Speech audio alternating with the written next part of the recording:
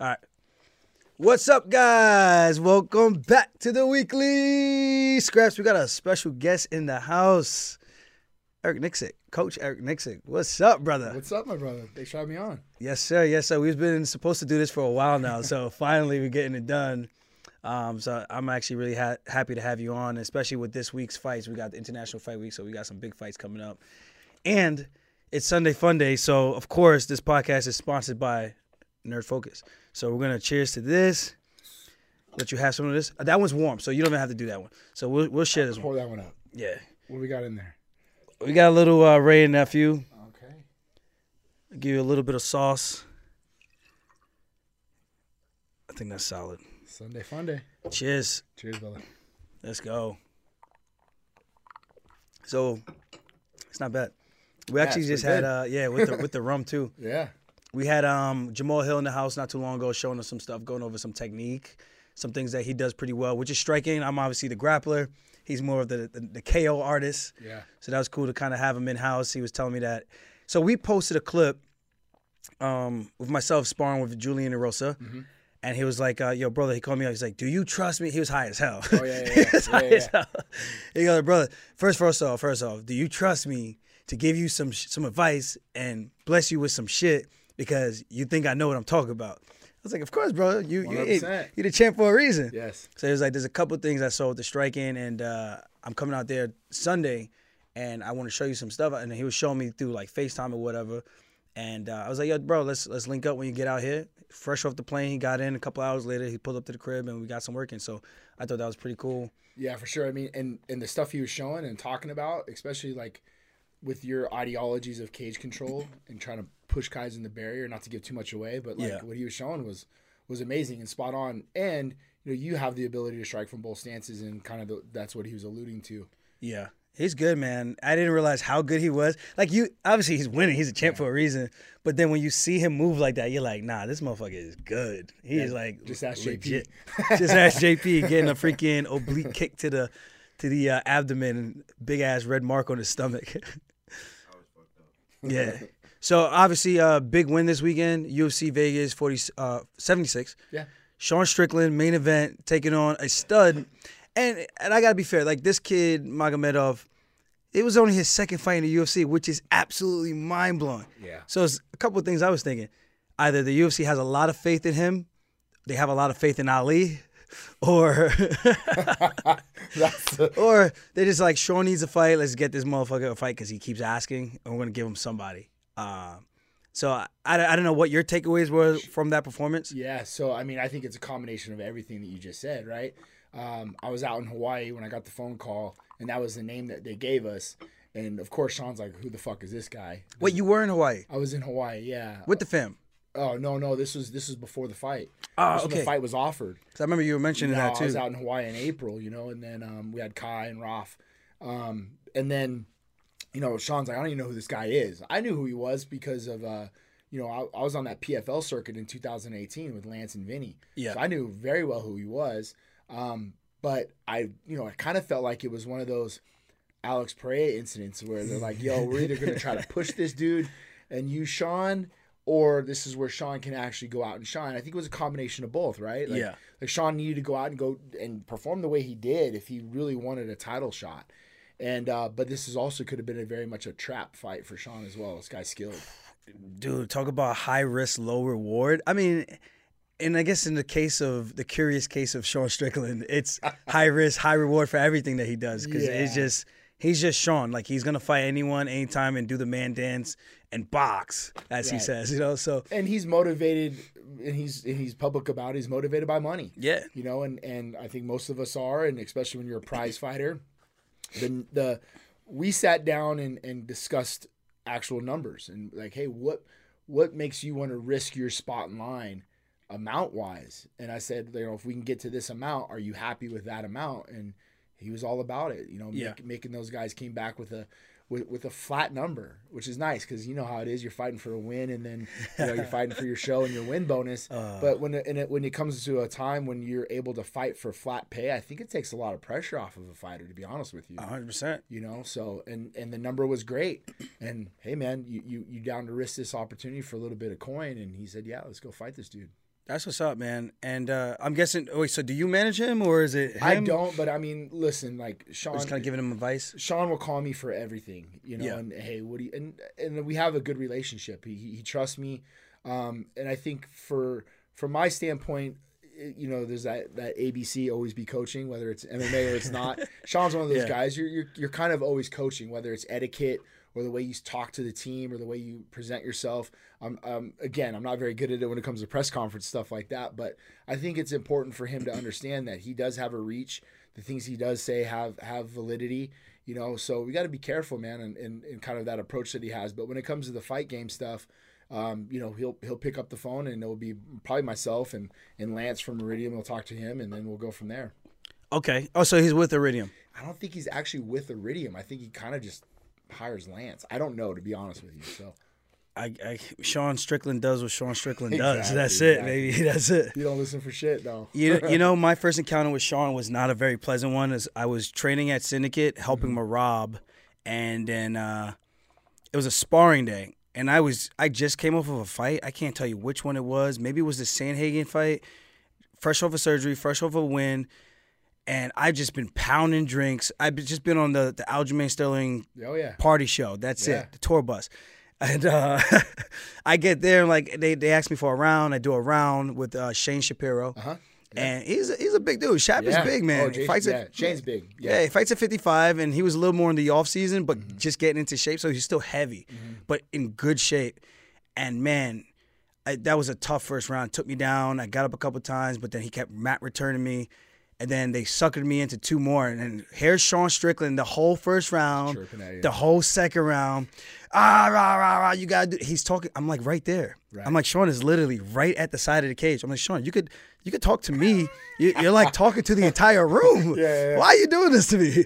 And in my head, I'm like, I ain't no bitch. I'm not about to just quit. Right. But I was so tired and exhausted. I was like, dude, if he wasn't here just being such a loudmouth on top of me, I probably would have just been like, I'm good with one round. I'm done, bro. I'm good. I got nothing to prove. Yeah, nothing to prove. I just fought. Yeah. Like, I think I'm okay and comfortable in my own skin. Right. But because he kept saying whatever he was saying, I was like, all right, I'm going to do one more. It's going to be a shitty round, but I'm going to sack up and I'm going to do another one. And I think we did 3 that day, but it was, I told myself, after this day, I got to come back here. And I got to get Shane back. Even if I don't win the sparring, it's more about giving a better version of myself. Correct. And yeah, that was just not a very pleasant experience of Sean. I was like, I can't wait till someone fucks this guy up. But let me ask you this though, like his way of motivating is like off-putting, but probably he's like actually trying to get the best out of you. Yeah. You know what I mean? Like it's just this brash asshole off-putting way of doing things. But he does it to a lot of guys in the room, and it challenges dudes, right? 100%. I agree. Hey, I'm going to go in there and I'm going to fucking show Sean what's up. And then at the end of it, he's like proud of you. He's happy you went back in there and did it. Yeah. And he'll give you your shine for it, you know? He will. Because he definitely did that after I beat Jan in the second fight. He was like, I got to tell you, bro, I didn't think there was any chance you were winning that fight. I was like, oh, thanks, Sean. Yeah. Thanks for being like, I guess, a kind of teammate, but I guess that's cool. But this is the thing about Sean that I think, everybody that now because you've been around him long enough. I like him now. He's right. growing on me. And I think it's funny because, when people first meet him, they're like, I think I'm going to hate this motherfucker. And then all of a sudden, over time, you're like, this guy's actually a pretty good dude. He's a good teammate. He wants the best for you. What I love about him in this day and age, what you're going to get from him, he's the realest dude you're going to meet. 100%. Right? He's not going to lie to you. He's not going to talk shit behind your back. He's going to tell you right to your face. And a lot of that stuff he tells you is actually things you need to hear. Yeah. He actually told Jake that he looks, what was the actual word that he used? Yeah. The FAG. Was it an FAG? Because he had a bubble jacket on, a bubble vest? Yeah, just a regular, like a Carhartt vest thing. Oh my God. He's like, why do you dress like that? Rah. He's supposed to produce his podcast, so I introduced him to the PI, and he just starts fucking that means he likes you, bro. Once you hit that roast status, you're in. Yeah, but see, the only issue I had with that day with the Shane sparring session was it made me want to have a vendetta against Shane, even though I knew Shane was a great dude. It wasn't Shane. Nothing to do with Shane. But Shane's catching strays. Yeah, for no reason. And even though Shane still he still gives me really good rounds. Yeah. But it was my first interaction with the guy. I'm like, Sean, I don't know you from a hole in the wall. You're talking to me like I'm some like peasant. I'm like, damn, dude, you must be like really good because the last I checked, like he was still working his way up, obviously. For sure. But yeah, now he's here. Sean's arrived, and it's cool. It's cool to see, and obviously, even with his backstory, seeing a lot of things that he grew up with, and now how he's changed and understood and understands how the real world works and how it's outside of that bubble he kind of grew up in. For sure. And it's nice. And even his brother is a really nice guy. I watched 2 of the main events with him now. The last one that he won, I think it was Brendan Allen or was somebody else. The last main event was at Apex. Imanoff, yeah. I watched that one with him. 4-day notice. Yeah, and then I watched this one with them as well. No, his brother's really cool. And his sister, too. Like, they're good people. Oh, that was his sister? Yeah, well, I don't think his sister was at this fight, but I met his sister before, too. Yeah, so I just have to break that story of, like, I had a very awkward interaction with Sean, and no, I really like the guy. He could be a little brash, but I think it's an acquired taste. Bro, you stole the words right out of my mouth, man. He's an acquired taste, and it's one of those things. It's like once you're around him enough, and look, man, like my role in the gym is to create some sort of harmony, right? Like I'm basically like the John Madden of MMA. Of the 1970s Oakland Raiders. We have outlaws, renegades, everybody kind of does their thing, but my job is to try to keep it cohesive and keep us all getting along. But, at the end of the day, having the amount of talent we have in that room, right? Like, you got I look over last week and it's you and Patchy Mix sharing the mat together, right? Yeah. Then you got Kai Kamaka, you got Dan Ige, Julian Arosa, Jeremy Kennedy at the 45. Yeah, like the room is just amazing. Not everybody's always going to get along or see eye to eye on certain things, but when you understand the gravity of how nice it is to have the level of training partners we have under that roof, you have to make sure that you're creating this harmony so we all get along and train. Yeah, for sure. 100%. But I was really proud of him, man, because I know he was saying he got hit with a couple Peter Pan kicks. I thought that was the funniest thing. I was like, because I literally get up and start doing Peter Pan kicks, like, pow, pow, pow. Because that's exactly what he was getting kicked with. But I was like, man, those look like they hurt. Yeah, so we knew, well, I didn't say we know, but our thought process was, when we sit down, and you and I do it all the time, we sit down, lay out a game plan or thoughts, then we'll break ourselves down and kind of see what the approach they might have for us. And that was it. Like, look, Abus, there's no reason why he's fighting a main event. There has to be a lot of added pressure on him. He's probably going to come out hot and heavy, right? So, hey, footwork, movement, feints, stay on your stick, but all the while, any good work that we get in that first round, especially if we can get some wrestling exchanges in. I want you to taste this one separately. So when you finish that one, I remember my first drink. Well, you don't even want to start that with me, bud. You're right. I got a title fight. If you're gonna run with the big dog, you can't piss like a puppy. Yeah. So that was a lot of the game plan. Was like, hey, let's get in some of those wrestling exchanges, some clinch exchanges. Let's tax on them a little bit in that first round. We thought rounds 1 and 2 were going to be kind of that same complexion. But towards the end of the first round, maybe the last 30 seconds, did you notice Abus's body language kind of like change? Immediately slow down, man. And it was really, Sean didn't hit him with anything. You could just see that, I think that adrenal dump, the fact that like he couldn't get him out of there, the fact he wasn't hurting him, the fact he took him down, he couldn't hold him down. It was like all that thing combination of was like, boom. So when we got Sean in the corner, I just simply said, bro, I know we didn't win that round, but for the complexity of a 5-round fight, easy. That was exactly what we wanted. And I didn't know if that was going to be the same look for round 2, but I thought Sean would start to pick up the pace. That's what we picked up on. And then, Sean laced him with the right hand. I think right at the start of that second round, it was just downhill from there. Yeah, I know there was one that buckled him, and he kind of started to reel backwards. And it was interesting because I thought he was going to go to the body because he was covering up so well up top. Right? But it was like Sean just wanted to just punch him in the face. I was like, Sean just wants to torture this guy. Almost like he felt like he wanted to show him that he did not belong in there with him. Yeah, that's kind of by 1,000 paper cuts. Yeah, I was just like, damn, this guy was just trying to punish him. Yeah, I'm like, punch him in the body, make him take a seat, and end the fight. Oh, Aljo, I'm screaming, bro. Hit him to the body once just to get his hands to drop. Yeah. Even teep it or throw something up the midline and. But yeah, you're right. I mean, Sean had that flurry, and I think I remember at one point he hit him with like a 4 or 5 piece against the cage. Yeah. And I don't know if it really any of them ever landed, but you know how it is when a guy covers that heavy, he's coming back with something huge. And credit to Sean and his defense, his eyesight. He pulled off those hooks quite a bit and was able to recounter. Yeah, because some of them came back with some heat, and I was like, man. damn, good thing he got out of the way of those. Yeah, exactly. I just think Sean has the potential to challenge for a world title, maybe and possibly become a champion.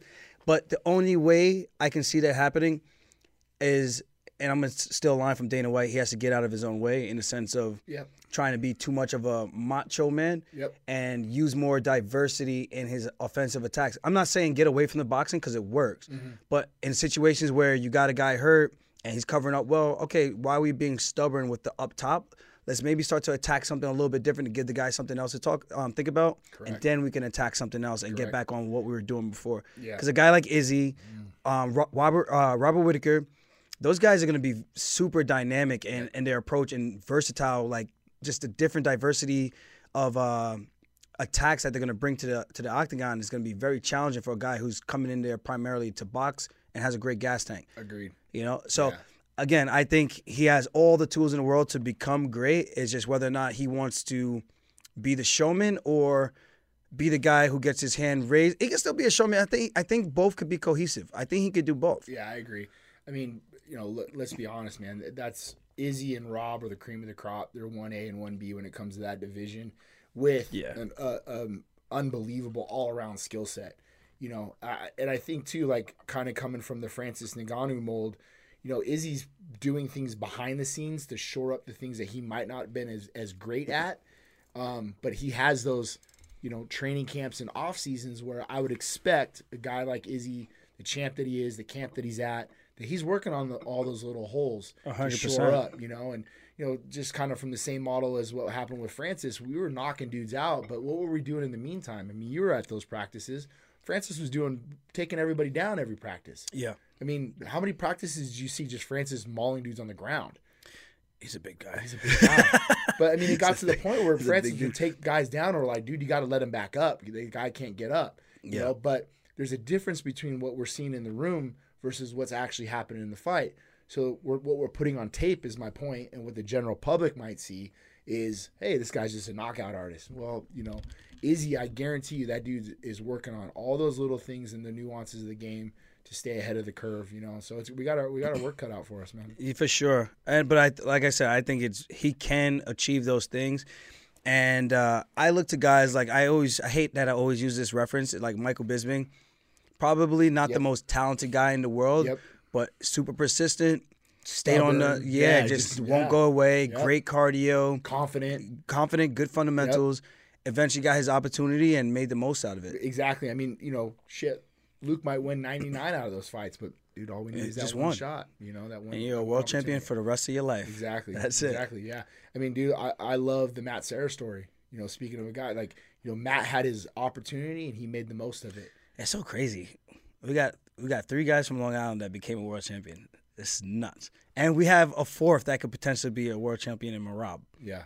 And we had 5 in the sense that Al fought for a world title, 24 hours notice against who people consider one of the greatest lightweights of all time, against Khabib, and went the distance with him. So, yeah, I think the sport's all about opportunity, man. It's not always about what you deserve. Sometimes it's about what you can negotiate and what you could do with that opportunity. Agreed, man. Before we get into UFC 290, it's 291, right? 291. Yeah. Wow. That's Boston, bro. Come on, brah. You want to go to the bar, brah? Yeah. That's the Boston talk right there. You're going to hear a lot of guys say, I'm bar. Where's the car? Why are you looking at me? Because I was asking you. Is it 291? Yeah. 291, right? Or 290? Fuck. Now I gotta look at it. I think it's 290 because I think 291. Salt Lake, right? Salt Lake, I think they're doing a pay-per-view for that. Yeah. The BMF belt. BMF belt. Okay. Yep. 290. Okay, so we got UFC 290. But should we do this one first, or did you have the questions you want to do first? Yeah, I got some questions. Or which one do you think we should do first? Let's do the fights first. Okay, let's do the fights. So let's give us some interesting ones first. Let's start with the main event, obviously. Main event. Volkanovski versus Yair Rodriguez. I know it's a pretty nice card. The whole main card is set. Yeah. I told Sean let's fight on this card. He didn't want to fight on this card. I was like, nah, I'm fighting August 19th. I was like, oh, you want to rush me? Now when I rush you, you don't want to do it. I could have made the weight. Like, it wouldn't be fun, but I would have done it just to prove a point. Like, you want to test my gangster? I'll show you what's up. Cheers. I'll show you what's up. Volk versus Yair. YouTube rating. All right. Something about this fight has me leaning towards Yair, man. Really? And it's because I'm a heavy kicker, and I know what that shit feels like. And I just feel like Yair's got something up his sleeve, or should I say up his shorts, that's going to surprise Volk. And the range, I think he's going to bring something different to the game. I think if Yair's doing the right homework, staying long with those kicks and staying on his feints, I think it's going to be very, very difficult for Volkanovski to get inside and land those big overhands. Even though he's got great feints, I favor the kicker because it's not like Volk is a great wrestler who's looking to take you down and hold you down. But even if he does take him down, I mean, Yair's been looking like a world beater off of his back, especially in that last fight with Josh Emmett. Man, yeah, no, I think this fight's gonna be a lot closer Than people think. I think there's a little value if you're a bettor on Yair. Don't be mad if you lose $100. Yeah, but I do think it's a lot closer than what the odds are saying. But dude, I gotta lean towards Volk, man. Like I just every time out, this guy's got a new wrinkle in his game. He's showing something different. It's almost like betting against Mayweather. Look, man. Like when you get a guy who's a champion for such a long time, we always just not saying we root for the underdog, but we're always trying to find ways that this guy might get beat, and then just go out and just beat the living shit out of somebody. Like, it's Volkanovski, Yeah, I like that though. Yeah, I like that. Me too. I know. Shit, we were the underdog for a lot of them, right? Yeah. But at the end of the day, I think that the kick game, yes, that's going to be evident and apparent. I think really for me is how Volkanovski is going to funnel and control geography to limit some of the lateral movement and spins, and maybe close down some of the kicks or utilize Yair's kicking to do the takedowns off of the kicks, right? Yeah. Now, yes, Yair's done a great job off of his back. He's very offensive off his back. Like something that I've been taking note to, like, dude, he's dropping elbows, he's active off his back, and he's throwing up triangles, he's doing things, and then if it's not working, he's working his way back up. This kind of reminds me of that because he had that one beatdown with Frankie Edgar. That was the one that stands out to me a lot. And he changed everything since that day, it seems like. Well, now his off his back has urgency, right? In the Frankie fight, he had no urgency. He was just kind of laying there, right? So, sometimes It's like a fish out on land. Right, but I mean, like, sometimes it takes that ass whooping to go, dude, I'm going back to the drawing board and getting better at those things, and he's, I think, simplified his game. Maybe came up with one or two submissions that he's like, I'm just going to focus on these. I'm going to focus on triangles and some elbows out of there. And if it doesn't work, I'm kicking off and getting up. Yeah. I always tell people, if you're going to get taken down, you got to be dangerous off your back. You can't just be there to just get laid on and have the fight stalled. And I hate when people say the word stalled because that would mean both guys aren't doing anything. And I feel like if I take you down and you're on your back, the onus is on you to get up or look for something offensive off of your back to make me create space or to help you create space so you could get out of this position. Because I'm being offensive, even though I might not be offensively striking or whatever, but I am offensively dominating the position.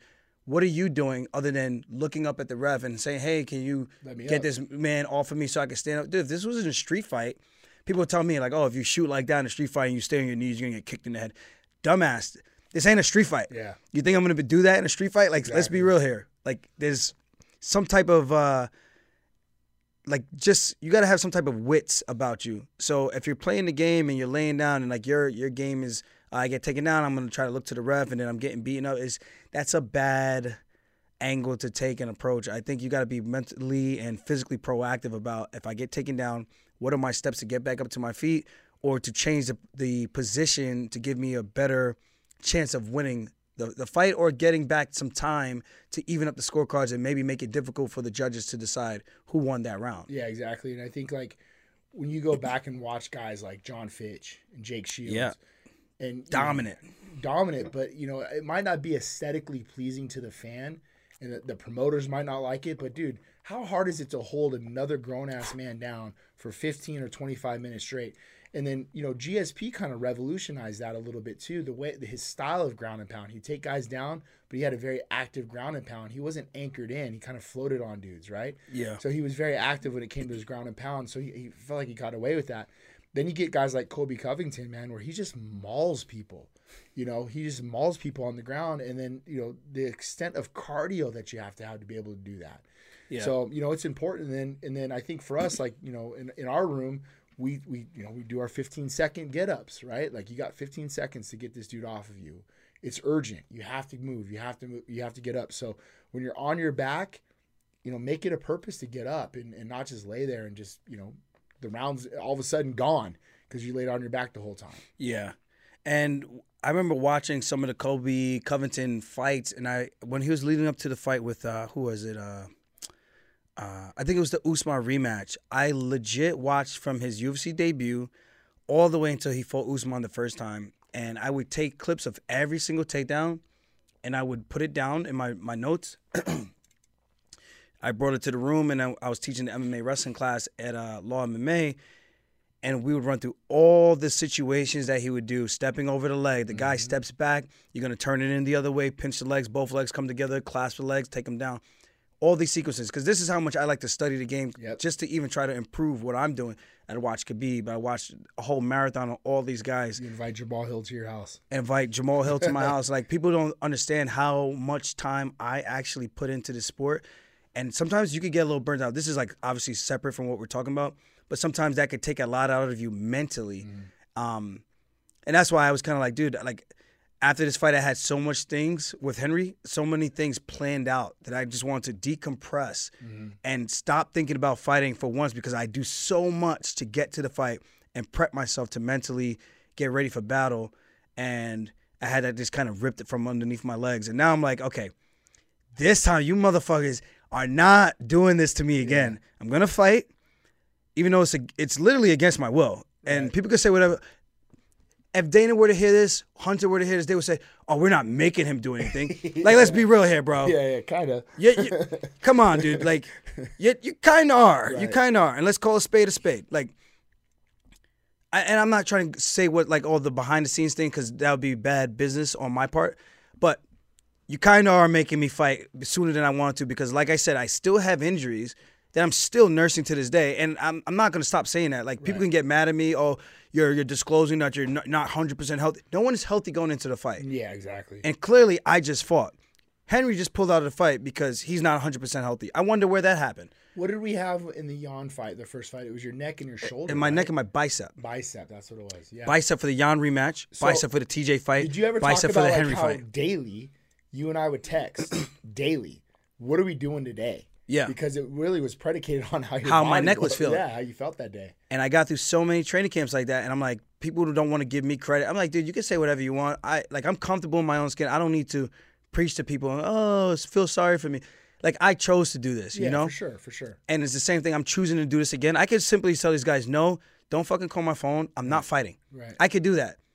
But, again, behind-the-scenes stuff, you know, they have their ways to kind of make you, okay, you know what? I'm going to do this. I'm going to do this for you guys again. Yeah. Even though I'm not going to get any thank yous for it, but I'm going to do this for you guys again. And hopefully this has some type of good faith going to the future. And please, after this, let me enjoy my life a little bit and enjoy the fruits of my labor. Yeah. Even if I say win or lose. Like, honestly, I'm at that point. People say, oh, that's a negative mindset to think. I go, no, dude, it's reality. This is the fight game. Anything can happen. Yeah. Like, on paper, I should smash this guy. Mentally here, I'm going to smash this dude. Right. But for the unforeseen event that he were in the 1% chance to win, the one chance that he has of catching me with something to win, dude, life goes on. Yeah. And at the end of the day, just please let me enjoy my downtime. That's all I'm asking for. Let me heal up. Let me for once get back to 100% so I can get back to semi-Aljamain circa day 28 years old before I was really getting banged up all the time. Yeah. And that would be nice. You know, I would like to feel good going into a fight. And that's pretty much it. But I forgot what we were even talking about before that. I don't even know what it was. But like I said, even just to end that rant, like, I'm going to fight. It is what it is. And I have people telling me, even to this day, which could be a little annoying, oh, you could beat this guy even on your worst day. Dude, Sean O'Malley is fucking good. Dude, he's good, bro. He's good. He's good. He's well coached. I've been watching this kid for years. Yeah, and I don't need to. Yeah, I mean, he's dangerous, bro. Yeah. There's a reason why he's fighting for a title. 100%. Even though he had a cakewalk to the title, I won't deny the fact that he is actually talented and he's very, very, very skilled. And I do know, but once I get to close that distance, and if I get my hands around underneath his cheeks, pause, and I take him down, that fight should be as good as over. Right. But I wouldn't be surprised if he pulls a Volkanovski and does his homework and the fight's more interesting than it's supposed to be. Right. But again, I also look at the other stuff, the outside factors. Like, again, and I'm not trying to lean and make excuses or whatever. It's my job. If I decide to make that walk and go in there, it's on me. Mm-hmm. I'm not going to make excuses. I'm not going to be TJ Dillashaw. Hi, guys, I'm sorry, man. My shoulder was bummed. That's why he kicked my ass. If he kicked my ass, he kicked my ass. Mm-hmm. We say any place, anywhere, anytime. And if it's this place, this time, and this place, and he beats me, he beats me. Mm-hmm. If I beat his ass, like I said, I told you so. Don't call my phone.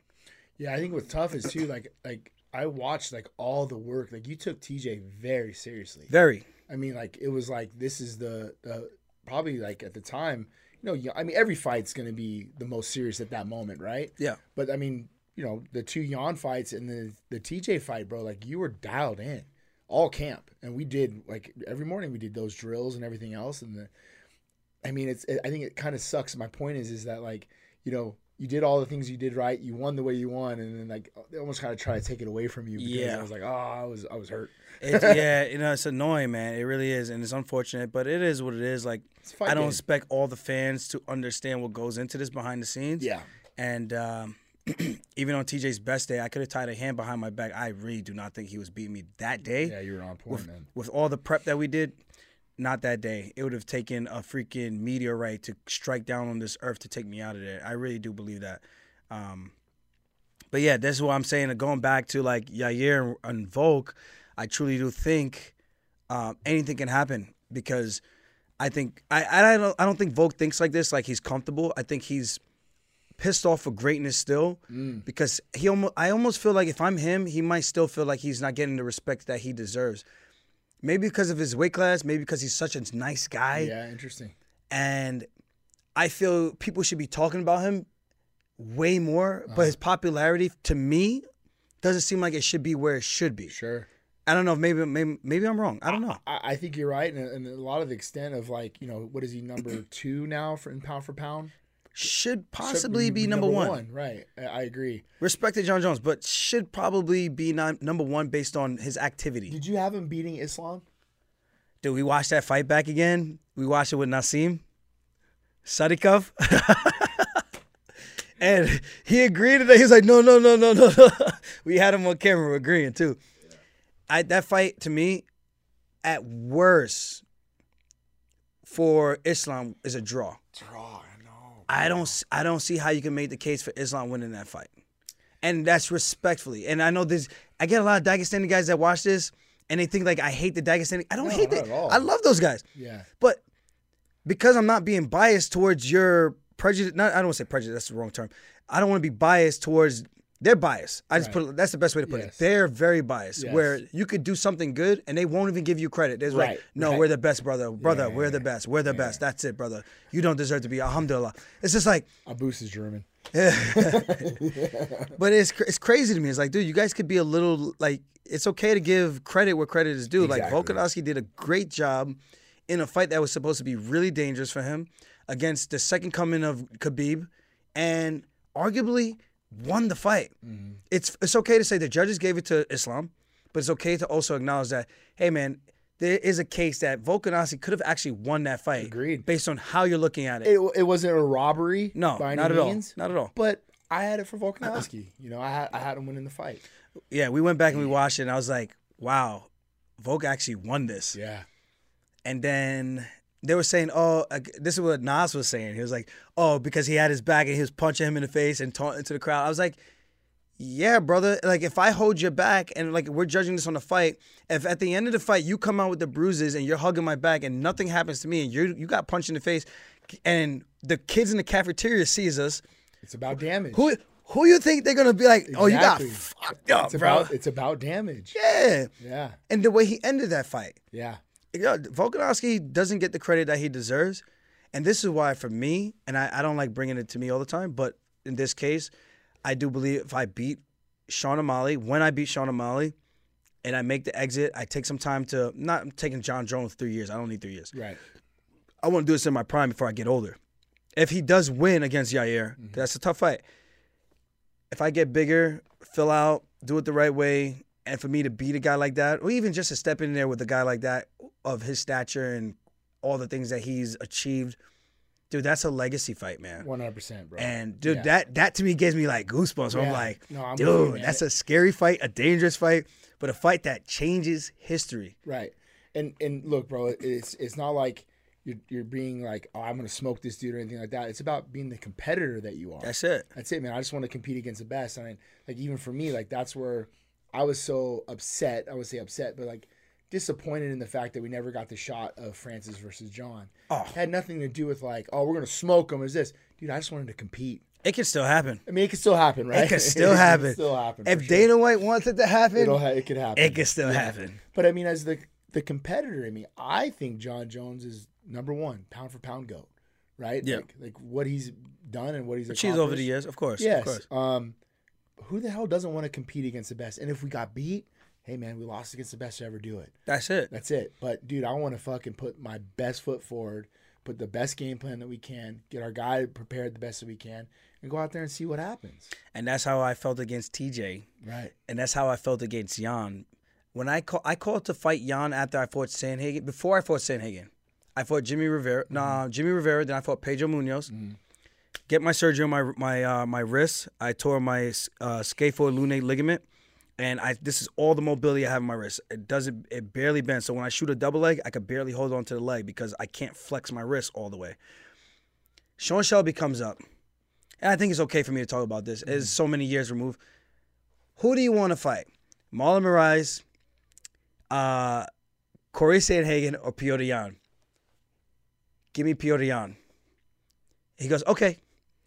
A couple days later, Corey Sandhagen. your fight is Corey Sandhagen. I was like, that's the one fight I did not want. But that was during COVID, right? That was we fought during COVID. But I think he asked me before COVID started. But that's the one fight I was like, this is the toughest fight out of all three. I was like, Sean, I'm going to be real with you. This is the toughest fight. Corey Sandhagen is the toughest fight out of these three guys. Dog. And I want to fight the guy that you guys are considering the boogeyman that I don't think is the boogeyman because I think it does more for me.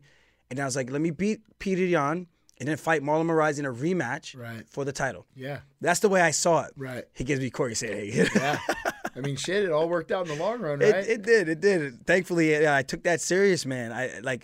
When he did that, I was like, oh, you gave me the guy that you know. Right. I said I did not want to fight. I would fight him, but I did not want to fight him at that point. I was like, if you give me an option out of these three guys, I'd pick this guy. The stationary guy who walks forward and pretends he's like super, super tough and, he's going to walk you down. He's collecting data. Give me that guy. Yeah. Not to jump too far ahead, but what do you think about that Sandhagen and Umar fight? There's That's a lot Nashville, right? Nashville. There's a lot of question marks, and that's how much better has Corey Sandhagen's defense have gotten. I can't see Umar wanting to play the striking game. I mean, he can strike. I think he's a better version of striking against Khabib than Khabib, but I don't know how much and how long he's willing to strike for on the feet. And then we also have to wonder, Ali was saying, like, yeah, brother, he can go 5 rounds for sure. That's not a question about it. But he's the manager. He should be saying that, right? Correct, yeah, of course. So you got to take it with a grain of salt. I'm not saying it's not true, but it's going to be his first main event slot where Corey Sandhagen has kind of been proven in that point. We know he can go the distance if needed, and we know he's got the gas tank for it. Whether or not Umar's the real deal, I think he's super talented. I think he's easily top 5. Or should I say, I think he can easily give anyone in the top 5 a run for their money and probably beat them. But with that being said, it's what have you done for me lately? And that's the big question mark for me. I have a hard time going against the grappler, who is Umar. Yeah. But at the same time, it's a hard way for me to go against a guy who's been proven. He's fought grapplers. He's shown that he can grapple, shown that he's willing to adapt and change his game and not just be a one-dimensional striker who switches stances a lot. and is willing to get gritty with the grappling, and Corey Sandhagen. And that, for me, is the question mark. Whose gas tank is going to hold up? Who's going to be able to impose their will? And I think that's what it comes down to. Because, man, I almost feel like I robbed the bank taking down Corey and getting to his bag and throwing the hooks in right away. Yeah, right away. But I think Umar does a great job of getting to the back as well. And that's the thing. It's like, can he do it the way I did it? Right. I don't know. I really don't know. Yeah, man, I think it's all going to be predicated on Corey's footwork. Yeah. You know, and just getting that lead leg out of the way and changing his stances, I think is going to benefit him because of, you know, what type of fit in Umar's going to try to have to try to find. And Corey walks you into traps, man. He does a very good job of those drop steps, you know, pressure release, opening the gap like we saw against Frankie, inviting you in and setting those traps with the knees and other things coming up the midline. He does a very good job with that. Yeah, it's gonna be a very interesting fight. I'm very much looking forward to that one. And if Umar wins, then I can see how they would try to leapfrog Merab for that. But at the same time, I feel like Merab has to be the next guy. So they better not try to fuck my boy. And that's why I even told Merab after his fight with Jan, I said, call for the title, bro. And I was in the corner with him. I said, bro, call for the title. Yeah. Call for the title, dude. Yeah. I want you to because we already know what's up. After this, I have no desire to really cut down to 135 anymore. I'm over it, bro. Yeah, I'm 100% over that shit. I'm good. Yeah. I'm good. So your cuts are crazy. Dude, 35 pounds. I know, bro. Your 35 cuts pounds. are fucking crazy. You and Stamen, like I look at Stamen at times, I'm like, how in the hell are you guys getting down to 35, bro? Yeah. It's nuts. He's a fire hydrant himself. Yeah, exactly. So I don't know. I'm like, it's gonna be a good fight. I'm looking forward to it. But just going back to Yair. Yeah, we ran a little bit. You know what I mean? We had a couple. Hey, we pulled the Joe Rogan. We pulled the Joe Rogan. We made a full circle. All right. Well, hold on. We got Pantoja and Moreno. Can I ask for a prediction for the main event? I like both guys. I say Volk by decision. Okay. Man, that's a crazy prediction. Why is it crazy? Because Yair is so scary. It's like, just think, like, how does Volk get through that? It's fucking Volkanovski. No, I know, but, like, that's how crazy it is. It's like, hey, listen, sometimes, like, when you get the timing and the timing's right, Yair's cough, I mean, everything that he's doing, bro. But look, I mean, he fought Max Holloway, 2 fights ago? Right? Like, that was a war. It's a war. I mean, you know, and he beats Ortega, arguably, like, Ortega, all these things. He looked amazing against Emmett, right? But how did Emmett look against Ilya? So I'm not discrediting or taking anything away from Yair. I'm just on that Volkanovski train, man. Yeah, but to that point, I just feel like Emmett is so one-dimensional with just the heavy looping boxing strikes that he throws, where Topuria is more, I'm going to use a jab, more fundamentally sound. Agreed. Stylistically, I feel, especially after the punishment that Yair put on him, kick heavy. Man, even like a Giga Chikadze who kicks a lot too. You know, those are dangerous fights for a guy like Emmett. Do you ever feel like some fights will carry over for you into the next fight? My question would be like, the Cater Emmett fight was a fucking war. Yeah. And then you throw him right back in with Yair. Is there any like kind of, I don't know, carryover, I guess? Like, would you think? In terms of damage? Yeah, damage. I mean, dude, 100%. Like your body, you're like, fuck, and then you're going back right back 100%. into another one. And, you know, not saying they're forcing him into it, but I mean, you know, he had that knee injury, so he's out for a while. I think it was Dan he fought. He fought Ige right after the leg injury, you know, and that was another close fight. You know, he fought Dan, and it was a decision that, you know, it was close. Could have gone either way. Yeah, I mean, I think Dan could have done more in round 3. I think that there was no means of robbery, but it was a close fight. And then the Cater fight again, equally as close. And then, boom, you're right back in with Yair right after that. I wonder if a little bit of that carryover of damage is affecting them, you know? Very. I think it's 100% factual, especially when they're main event fights, 5-round fights. 5-round wars, People bro. think like even my fight with Sayudo, oh, you look fine. There's nothing wrong with your face, so you're fine. It's like, not about it's not the 25 minutes. though. You know, you got to think, like, you did 8 weeks of wear and tear in the room. 10 for me. Right, but I mean, no one ever gets to see the actual work that gets put in prior to you getting in the fucking cage. That's the thing for me as a coach, is when I get to see all that stuff. I know what, hey, bro, I can't hit pads today. I can't do this practice today. This is banged up. I'm going to see this doctor.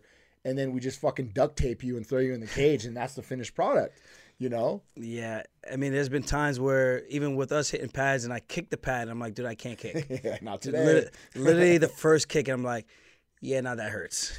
That hurts. You know, so people don't think that you're banged up, and you need all your weapons, you need all your tools, especially at this level, man. We're not fighting entry-level fights. We're fighting for the highest stakes, winner moves on, and hopefully achieving the ultimate goal, which is UFC gold, man. Right. And that's the name of the game. You win that, your fortunes come true, opportunities come true, and that's what it's all about, man. We're prize fighters. Yep. We fight for the prize. And the bag is the pay-per-view buys, right? That's it. That's the bag. I mean, when you make it to that level, And hopefully it's a good card. right? Exactly, exactly. You know what I mean? Like, Gotta put that out there. let's be honest, man. When it comes down to the business side of things, you know, you were talking today with Jamal Hill. It's like, you know, do you sacrifice excitement over winning at times?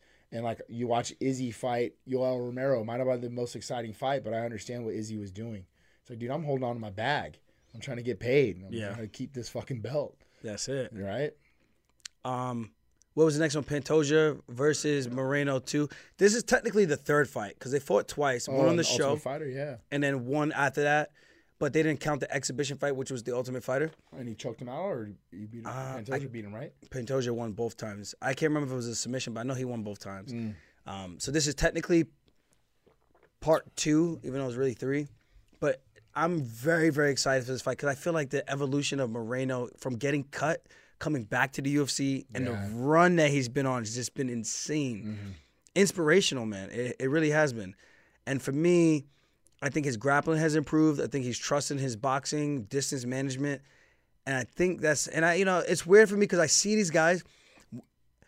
This is awkward for me to say, but I feel like when you become the champ, everybody kind of wants to say hello to you or be your friend. And even though you don't even know who the hell they are, but they come up to you at the PI, especially me and Jake and I always talk about this. I'm like, yo, this is the biggest high school club ever. Yeah. It's just a bunch of drama all the time. Oh, yeah.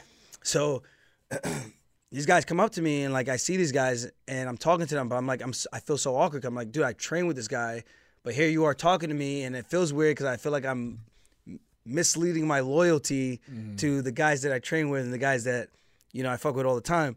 So it gets a little bit awkward. And this going into this one, like I like Pantoja. I love his style. Throws hard, fights with big heart, takes you down. He'll take you back in a heartbeat and do the most slickest submissions and submit you. And he's fighting a guy that I really, really like, one of the nicest guys in the world, Brandon Moreno. Yeah, it's hard not to cheer for that dude, man. It's like, how am I supposed to go against Brandon? How am I supposed to pick against Brandon? He plays with Legos. Yeah, like, how do you like not what? The guy? Yeah, He you know? plays with Legos. Yeah, man. And I'll tell you, I think with Capetillo, his boxing has just gotten so much crisper and clean. And it's a very interesting fight. And I wonder how that kind of plays in to the mental factor. Like, I've lost to this guy twice already. You know, is it that like Izzy Pereira kind of like, you know what, dude, I'm gonna dial in. I'm gonna smoke this cat. You know, so I think it's an interesting fight. Man, it's very hard to pick. I've kind of gone back and forth on that, but man, I still kind of lean towards the champ. I think he gets it done. Yeah, I'm pulling for the champ in this one, but I would not be surprised if Pantoja were to somehow get on his back, dude, and nullify and get it. I think if he were to get on his back, like I hope Brandon is working like sequences or have, because obviously the fight's right this week. I do hope that he has put in the time to address those sequences where if he does get on his back, making sure we're going 2-on-1, protecting the choking hand from going around the neck, making sure we're getting our back and shoulders to the mat, trying to face our opponent, look him in the face, look to shrimp, either look for a leg lock, exit, or just a hip bump and get to a half guard position where you can escape. Because if you let a guy like Pantoja settle in, body triangle, that fight's as good as over. And no complacency there. Can't hang out. Yeah, just can't hang out there. Can't look up at the clock. You know what I mean? Like exactly what you said. It's time chin to go. down. Chin down. And we gotta go. Like you are absolutely playing with fire at that moment, right? Like you gotta go. Yeah, it's gonna be a good fight. I'm very much looking forward to that one. For me, I mean, Volkanovski, that one's a good one. I don't want to say that's my main event, but it's just a good fight. I guess they're all good fights, man. They really are. No. I don't want to say that's my main event because they're all such good fights, especially with 45 being a fight that I could potentially be moving up to and fighting one of those guys. Right. So, I don't know. How do you feel you match up with Volk? I'm not boxing with that motherfucker. That guy can box. Yeah, for sure. I call that straight in. When he watched the fight with Henry and I, he was doing his watch party. He was like, both these guys are calling me out. He's like, don't call me out after this. And I was like, dude, cheers, man. You're right. Like, I'm not going to call you out after that type of performance. Like, but at the same time, it's that high level of a chess match between Henry and I, where it's like, that's why I felt like we looked like that. Where I do feel if we were to have fought him with those training camps going into that fight with Volk, I think he would have been pleasantly surprised with how much better we were than he thinks. And the thing about Henry, he's so low to the ground. It's so hard to get underneath him. But Volkanovski is more of a striker than he's a grappler. I think that's the difference. And I think the grappling that he experienced with Makhachev is very different from the grappling that I bring to the table, where Volk didn't really have to worry about the armbar attacks from off of Islam's back takes, where I would be more comfortable going for a key lock and throwing my leg over and looking for an armbar, looking for a triangle from off of my back. That's just more how much more comfortable I am with my BJJ game, transitioning into those attacks, where Makhachev was more comfortable hanging out in the back and getting punched in the face a couple times and threatening with chokes, but it's just nothing really close to looking like, oh, you might get it. There was no point where I was like, oh, he might actually get this. So I think with that being said, I think it'd be tricky for Volk to get inside and to actually land too many clean strikes. And I think my kicking would be very difficult for him to deal with. Even if he were to catch it, I would invite him to take me to the ground. I hope you catch the kick, right? Yeah, that's what I want. Yeah, exactly. Was there anything that surprised you about Cejudo? Like, we never really broke down Cejudo, you and me. The anything that surprised me about Henry was his ability to adjust in the middle of the fight. Like good or bad, or like he kept adjusting? He kept adjusting. Yeah. And I even told him after the fight when he came up to me, I was like, dude, I was making adjustments to your adjustments, and you were making adjustments to my adjustments to your adjustments. Yeah. And then you would readjust again, and then it was just like this chess match. Yeah. And I told Ray when we were watching the tape back, and I was like, dude, I felt like I was throwing my jab, and I knew I had the reach advantage, a sizable reach advantage, but he was doing such a good job of almost crashing it, where I felt like I was just out of place. A couple of times I popped him, a couple good times, I was like, yeah, that landed hard. Right. But there was times where I was throwing and I was stepping, I felt like I was stepping too high and too heavy, where I was overcommitting, where he was able to get inside, and then I was kind of like in a position of bad defense. Almost kind of went Greco. Yeah, where he was able to close the distance. And even though he didn't really land anything off of that, I felt like the danger zone was very exposed, where I don't want to have that happen too much, because against a guy like Volkanovski, if he hits you with a right hand, you could be sitting on your ass and staring up at the lights. For sure. His stance was surprising to me. Yeah. So I had Merab imitating him and JP, but my personal opinion, I don't think it was that great of a look. Right. And obviously we didn't see much tape from him since his Dominic Cruz fight. Exactly. It's hard to It's really hard to see like what he was going to do. Like Merab was more like doing this and like kind of, I'm like, but he wasn't really like that. Yeah, no, not at all. So it was very different. Like I could see the attacks coming when Merab would do this, and then he'll throw. Like I could see it. That was the first thing Henry I noticed was like when he this. came out. Yeah, it was very different stance. Yeah, and his feints were money. Like they were like really good. He sold it well, and it kind of kept me guessing on when I should attack, because he would feint, and then he would do the same thing with that little hip twitch, and you got to respect it. So yeah.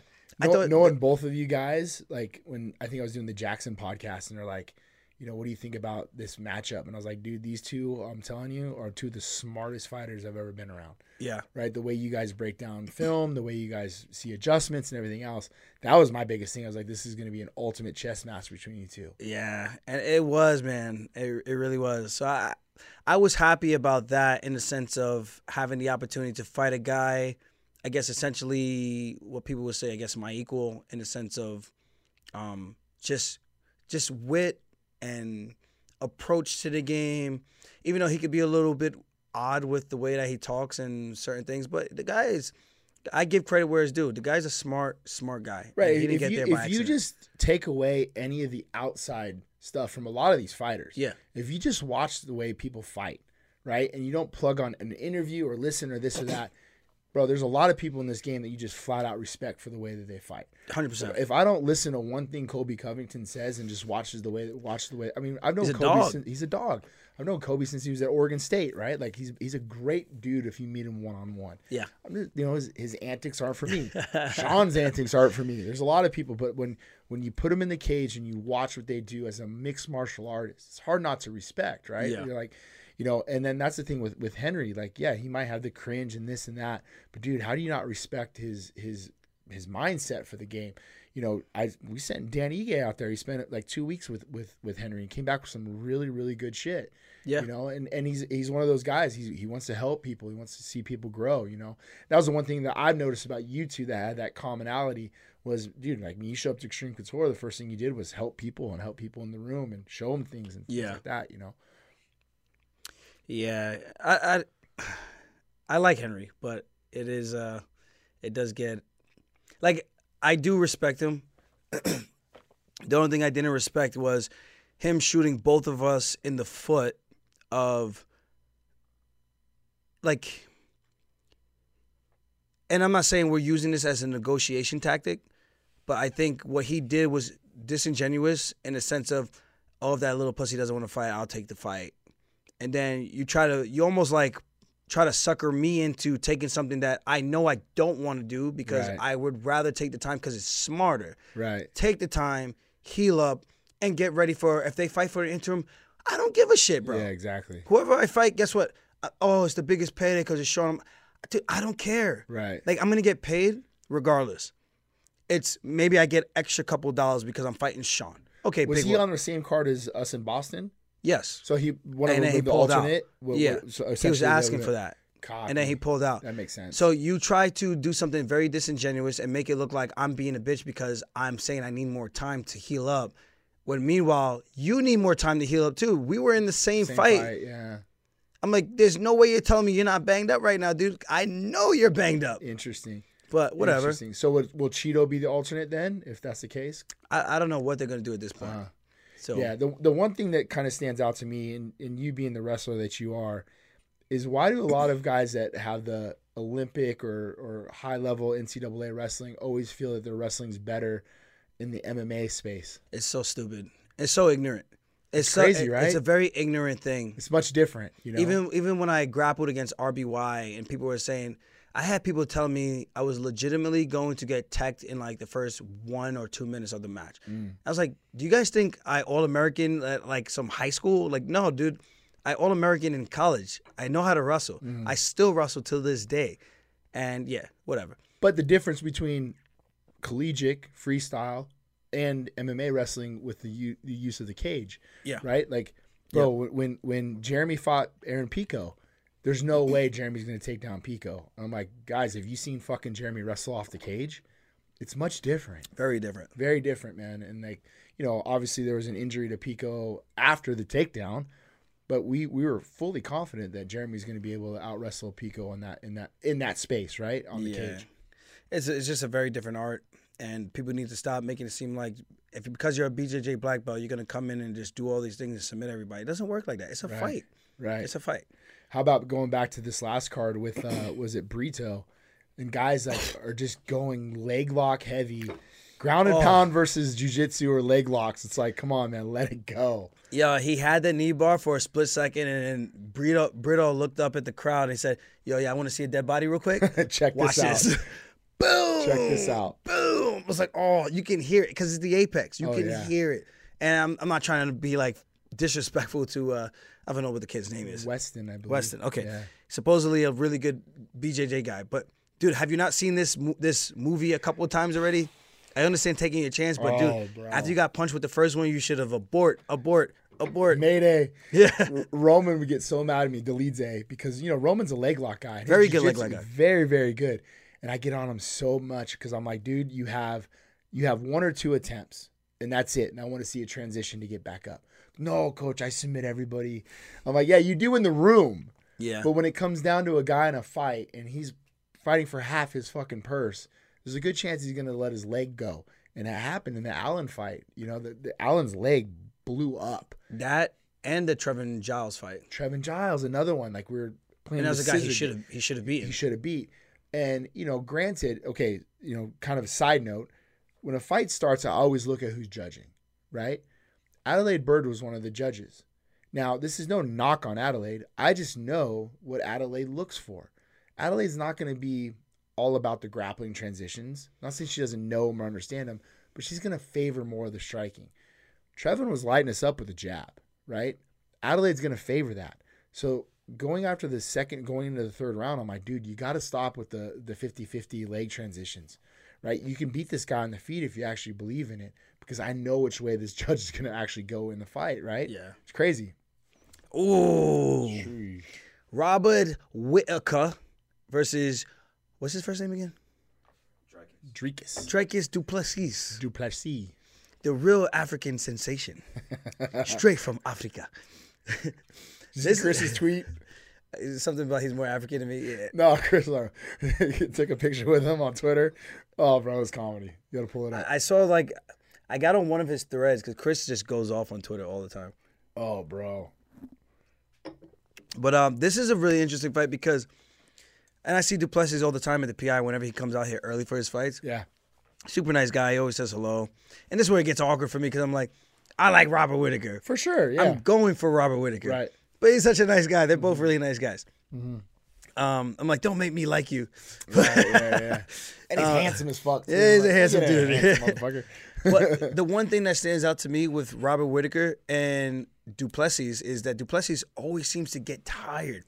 If you get just as tired as Derek Brunson, yeah, that is an issue. Yeah. And for me, that makes me very, very concerned going into this with a guy like Robert Whittaker because I don't think Robert's going to get tired. Yeah. I think this fight is interesting in the fact that it's not a 5-rounder. Yes. It's a 3-rounder. That I think that favors Dricus in the fact that, like, dude, you don't have that 4 and 5 you have to worry about. But I agree with you in the fact of, dude, like, aesthetics and body language just looks awful when he gets tired, right? But he wins. But he fucking wins, bro. And like, dude, even Brad's like, the guy's a goddamn booger.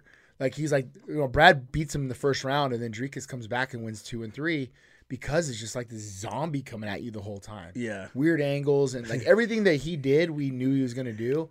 And credit to him, man. Like, he landed a big knee against Brad, shattered Brad's nose in round 2, and the fight went downhill from there. So you got to give credit where credit's due. But to me, the well-polished machine and the guy that, like, is just I mean, you know, I lost to both of them with Brad.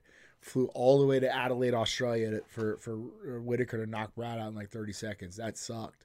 But to me, Whittaker is the talent in that division. He's the cream of the crop. Yeah. Yeah. And I know Duplessis was talking about something that was going like wrong with him health-wise, why he was getting tired like that. I don't know exactly his what nose, it was. right? I think he had his nose He fixed said or something.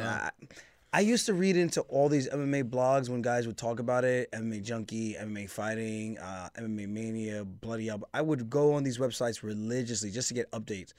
Now I just don't have the time. Bro, I'm with you. Like, I don't know how people keep up with this shit. I can't.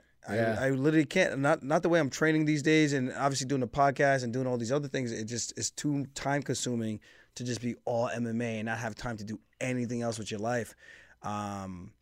So with that being said, like I saw him post something where he was talking about it. You know, they do the quotes and they cut it out. They don't do the whole segment. They just give you like the clickbait type of stuff. Exactly. So I saw something like that. I'm like, hey, if there's something to that and he's saying that it's like better or fixed now, that's kind of scary to see what that's going to look like. Because he's very physically imposing. Yeah, no, exactly. Here's my thought on this fight. I would venture to guess that Rob will eventually mix a fit in and take him down. Yeah. Only just to tax that cardio a little bit. And Rob's wrestling's very good, right? Like, Rob can wrestle now. So I think there's some paths to victory from Rob other than the striking. But if there's a hole in the game, and that's what you and I are kind of saying has been the cardio, why not test it right away and see? 100%. I'm going right after that gas tank and see if I can plug a hole at the bottom and just drain it. Yeah, let's see what's up. But that's what I would do. But we'll see, because if, like I said, if he's saying that it's better now, it's going to make things very, very interesting. If he beats Rob, he's coming for Izzy's belt next. Yeah. And not saying like he's coming for his belt and he's going to win. I'm just saying he's coming for his belt. Like, he's the next guy in line. You can't deny him at that point. And it'd be interesting to with see him and Sean. Yeah, I mean, who does Izzy decide on? right? Like if Dricus wins, or even Rob, I think Rob and him, because the timeline. Look, Sean just fought yesterday. There's Rob, who, if you go back and watch Izzy and Rob's second fight, I mean, dude, Rob did a lot of really good things there and arguably even won that fight. Yeah, and I hate being that guy that's like, yeah, I think the other guy might have won. I've done that with like John Jones. I've done that with Volk and Islam, a couple other fights. But you can make the argument if you're not being biased. I think you can make the argument. I'm not saying it's true because it's a fight. It depends on what you score more, what you favor more. It's a fight. So my point is that Rob narrowed the gap. He very much did. He made the fight a lot closer than obviously the first encounter. The first fight was stupid. The first fight was bad, right? If that was all emotion. Yeah, I think in my personal opinion. Yeah, I agree. And I always give Rob shit because he talks shit about me going into the Yan fight, the rematch, and then when I beat him, he was like, "Oh," I called him out on what he was saying, and then he goes, "Oh, it looks like I have egg on my face." So he was a good sport about it, but I still always break his balls about it. Yeah, dude, and he's a very likable guy too. Very nice guy. Yeah, very nice guy.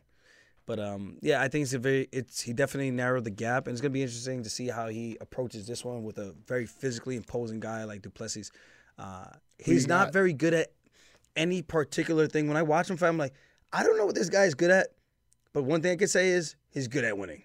He wins. He finds a way to win. Dricus. Yeah, you can't deny that, man. You can't deny that.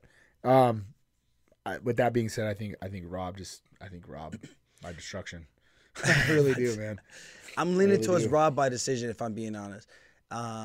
Because 3 rounds, I don't know if it's enough time for him to drain Duplessis' gas tank to get him out of there. Unless he lands one of those patented same side head kicks that he lands on everybody. Lead side too, bro. He does it. It's crazy. Yeah, it's crazy. So I got to tell you this, man. I'm in Kansas City. Whitaker is fighting Jacare, and I'm in the locker room watching him warm up. And I was actually in the back room, or we had this back room. We had the same workout rooms, right? All fight week. So you watch, that's a lot. You learn shit. You're around different coaches and see different things. But I'm watching Rob land this like same side head kick over and over and over. And I never forget this, watching him warm up in the back. And I just grabbed my phone. It's back when you used to be able to bet. And I was like, oh, Whitaker's like plus 300. Let me throw a couple bucks on old Robert Whitaker, old Bobby Knuckles. And then boom, catches him. Jacare bad, bro. And this is when Jacare was on that run. Yeah. He was doing good. So, yeah, I mean, it's funny how you'll see things in the back. You're like, oh, hold on one second. Yeah. That's happened a few times, man. I had Drew Dober in the back one time, and I didn't even know who Drew Dober was. Watching him warm up, I'm like, let's slide a little bet in on this one. Yeah. Irene Aldana, had Aldana in there one time. I'm like, ooh, this girl's going to kill somebody. Yeah, she didn't kill the last one like nah, that. Well, sometimes.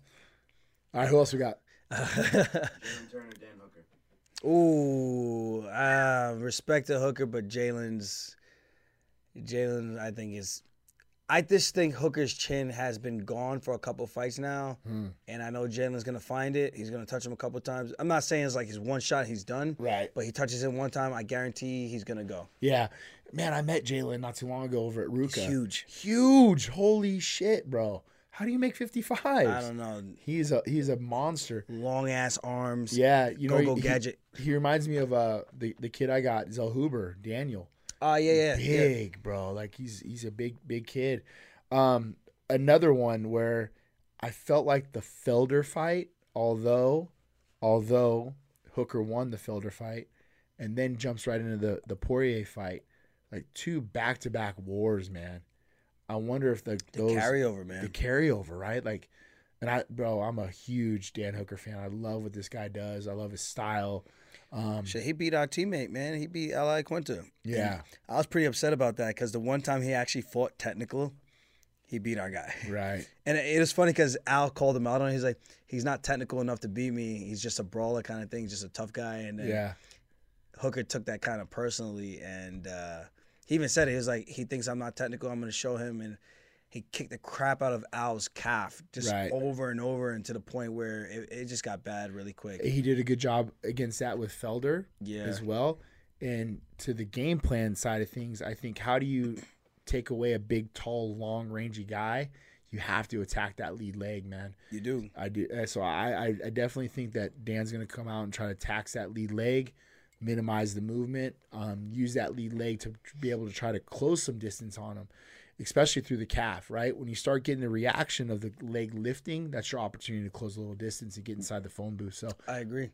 And I do think even with like his fight with Chandler exploited him because he would try to sit back with that long, lazy jab and almost like sit and wait on that right hand. Mm-hmm. But Chandler just hit him with a nice feint, pushed him backwards, and it's like he was trying to catch the time in and just put one right on his chin and dropped him. He's hit him with the step through the barrel, Yeah, just right? boom, Use boom. the right cross to hit a step over left hook. Yeah. And essentially end up in southpaw.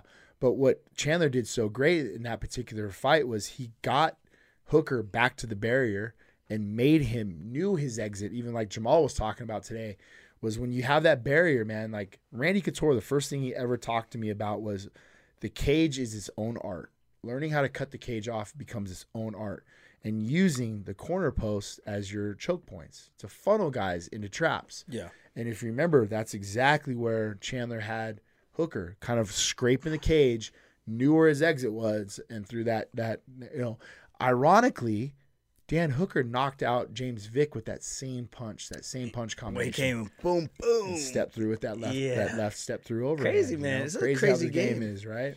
And that was a taller guy, rangier guy. He did that to him. Yep. And now you got a taller, rangier guy. And I'm not saying Dan Hooker. It's almost like Marlon Moraes. Like Marlon Moraes still has the skill, but if you don't have the durability to keep up with the punishment that's being thrown your way, it's not much of a fight. That's my biggest thing is the wear and tear that you're talking about, right? I think Dan is probably the better technical fighter, all around fighter. Maybe, maybe, right? We haven't seen too much of Jalen to go, but we've seen a lot of Hooker. So I don't want to be unfair to Jalen. No, absolutely. Because I know Jalen. Right, but I mean, like, dude, and dude, he's a talent as well. Yes. But when you have a physical attribute that Jalen has, I mean, like, dude, utilizing your length and trying to get inside on this guy is going to be a tall task for Dan. Like, Jalen can just win this fight off his jab alone and just staying long, right? Yeah. So this is a very interesting fight. I think it's going to be a lot closer than what the odds are saying. Again, like, Dan's very well coached. I think he has a very good skill set. It'll be interesting to see what he tries to do. Shit, maybe even try to take Jalen down, take a page off of Gamrot and Matt Frivola. Exactly. And Hooker stunned me a little bit. He came down to Syndicate. I asked him to train with him, and then he was like, "No, I got my guy already." And the guy he was going with was a guy that he goes with literally all the time. I was like, "Hey, fine, okay." Bro, he came over to Extreme and looked around the room, and hey, look, it's about environment, right? Yeah. But I tell him, I said, "Look, man, I think Max Roshkoff is your best bet as far as what you're looking for when you're fighting Islam." And he kind of fucking, shunned it, and like, all right, I think Max grappling is next level. Next level, bro. Especially with his takedowns, his top pressure. You can say whatever you want about his fights in the past and like, oh, he quit, blah, blah, blah. The guy, he's good at what he's good at. And like, when I say good, he's damn good at it. Yeah. Like, not for nothing, what he's done to some of the bigger guys at 70 and 185. And I don't want to say any names, put nobody on the spot, but Max is good. I'll put him on the spot. I've seen Max take Francis down and hold him down and keep him held down. And that's my, they're both, Max is like my little brother. Yeah. But exactly, like what He's Max good, is capable of doing, dude, he's good. And especially when he gets to your back, the routes he has and everything else, man. So it was interesting because, I think it was Frank Hickman came in and I was like, hey, if you're looking for somebody for Islam, it's Max. It's Roshkoff, dude. And Max can give him a good look. And they're like, like, all right, good luck. It's funny because it was Frank that he was working with. Oh, yeah. And I don't mind Frank. I know Frank is just a little bit Team Piotr Jan, so he was kind of like, oh, for sure, a little snobbish to me a little bit, kind of like turning his nose up. And I get it. It's your guy. You've been training with him, but I'm like, damn, dude, I thought we were both Americans. Yeah, right?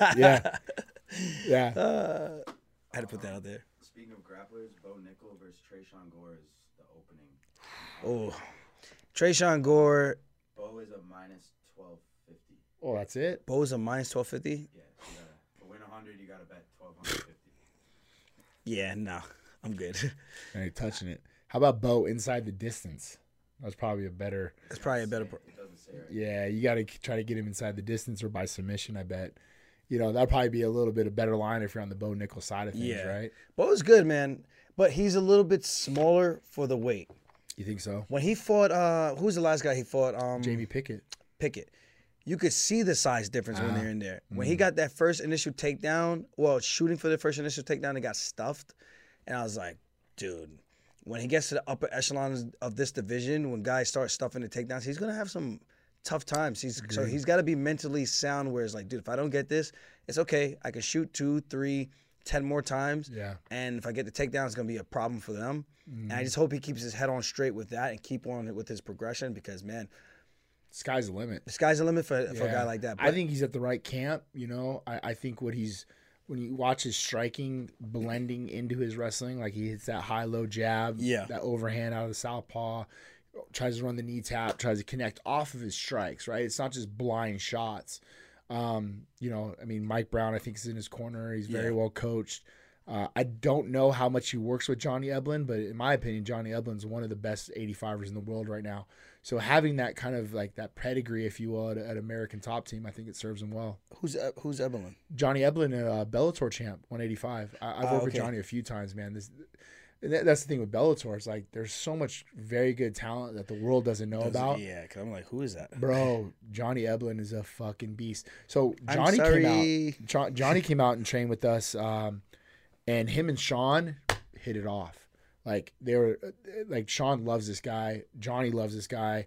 They've been great training partners together. We sent Sean out there to be Musasi when Eblen fought Musasi for the title, and gave him a great look. So Johnny's been an amazing kind of ambassador guy that comes in and trains with us every once in a while. But American Top Team guy is my point. So Bo Nickel has good talent in that gym to learn from and build off of. And that's the most important, getting those looks. And if you're saying that, then I believe it that he's gonna keep improving.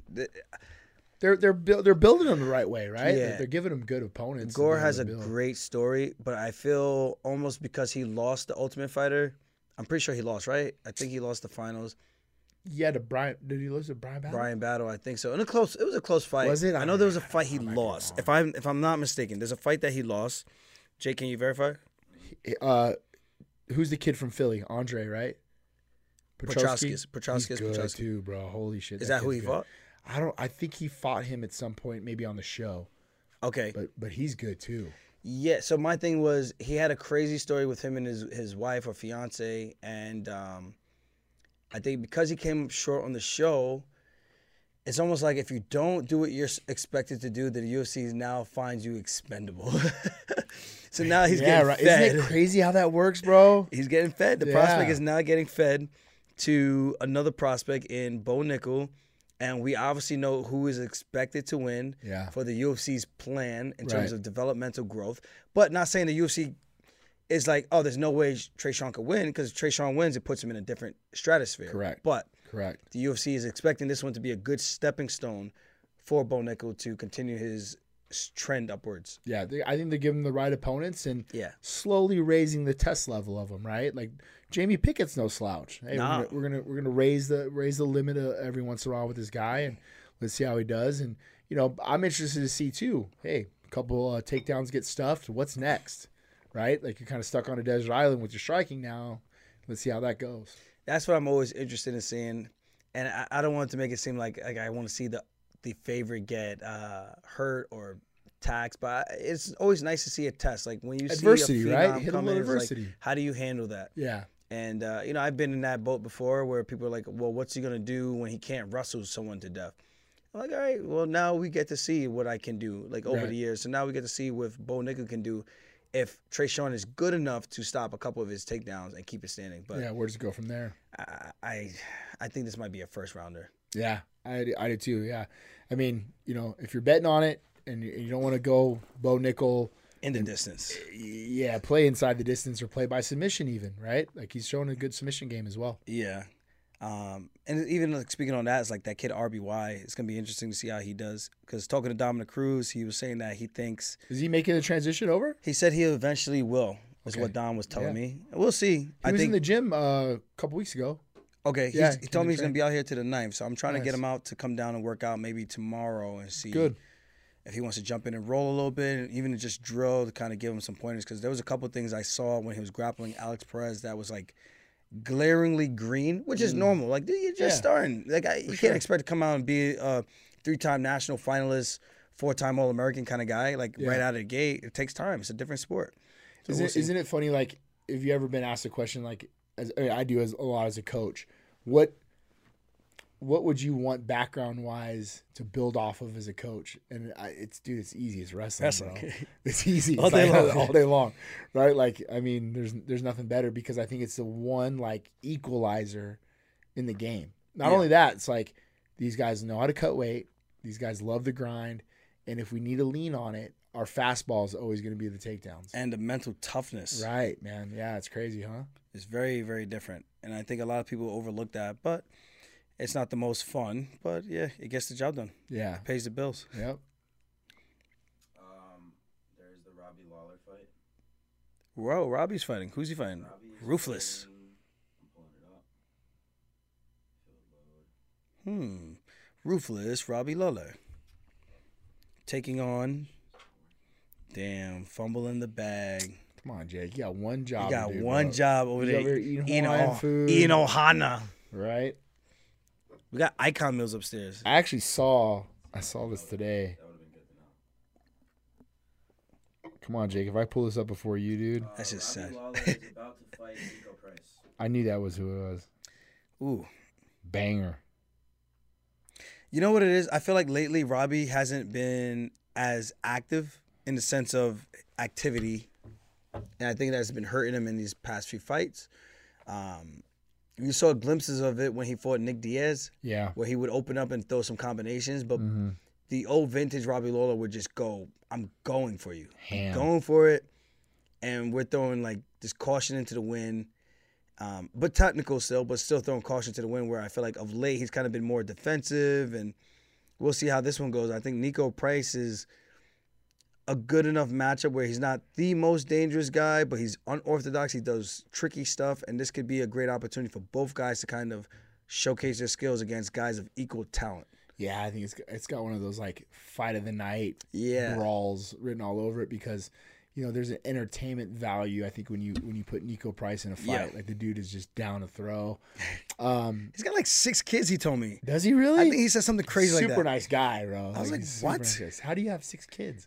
I could, do can you you, have can the you fact time? check that? But I know for sure 4. I know for Yeah, sure yeah. he said 4. If I'm not mistaken, I heard the commentators talking about it and saying how many kids he had. It's like Kai Kamaka.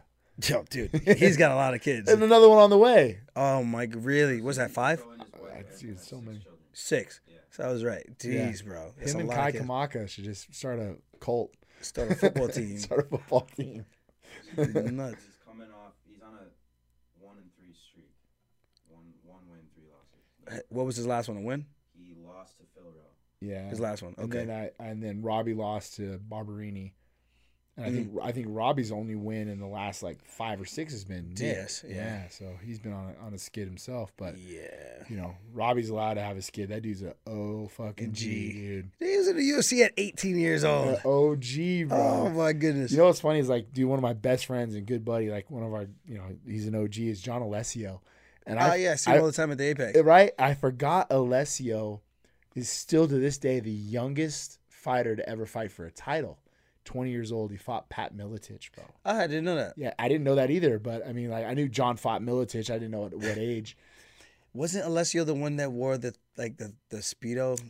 No, that was Dennis Hallman. Okay, That was Hallman, bro. Okay, That's okay. psycho. I always confuse those guys. Yeah. It was like this pink Speedo thong thing. I was like, Yeah. bro. Dana was like, never again. Never again, bro. Dennis Davis has some funny stories about Hallman. I guess back in the Pacific Northwest, he would enter in these like amateur bouts, like anybody can fight, but he'd wear like a Nacho Libre mask, and no one knew. Like, he was a pro fighter at the time. Yeah. But he would enter in as this guy, and he had an alias, and go in and just beat the living shit out of all these amateurs. But he couldn't enter in as Dennis Hallman. Yeah, He's a pro fighter. But he'd go in there and enter into this guy and just go and smoke everybody and just leave the event, But everyone knew it was Hallman. Oh my Yeah, goodness. That's crazy. so cold. That's so cold. We got any? We have. Let's do a sleeper fight of the fight card. Let's see. So, JDM was about to. He was supposed to. Yeah, We're but trying to get Chris Curtis. have anybody right He now. announced his opponent. Yeah. Josiah Harrell. Who the heck is that? 7-0. Is this a new guy, bro? I think. Yeah, he's I out don't of give a shit, then. he's I don't. Give he's a out shit. of Matt Brown's gym. That's cool. Yeah, he's from Ohio. Well, I'll tell you what. So, side note, we threw our name in the hat for Chris Curtis. Yeah. You know, and look, man, like JDM's a fucking monster. Like it's a great fight, but it's fun. And you know, Chris's game. He just goes forward. Yeah, man, he's good. He's good. He goes forward. But you know, hey, you guys needed a fight. We threw our name in the hat. Chris said yes. JDM said yes. Our both sides management said yes. Shelby said yes. I don't think the UFC said yes. Like Mick or the Brass or whoever else might have said no or turn it down because you know Chris does have a fight lined up against Fluffy, who's fucking great. That's in September. I think Mexican Independence Day or something like exactly that fight. So I don't think they wanted to risk losing Chris. Fluffy and Chris, but what a fun fight that would have been, right? It would have been. You know what's crazy? I always wonder guys that fight like that and they finish their fights almost all the time in the first round.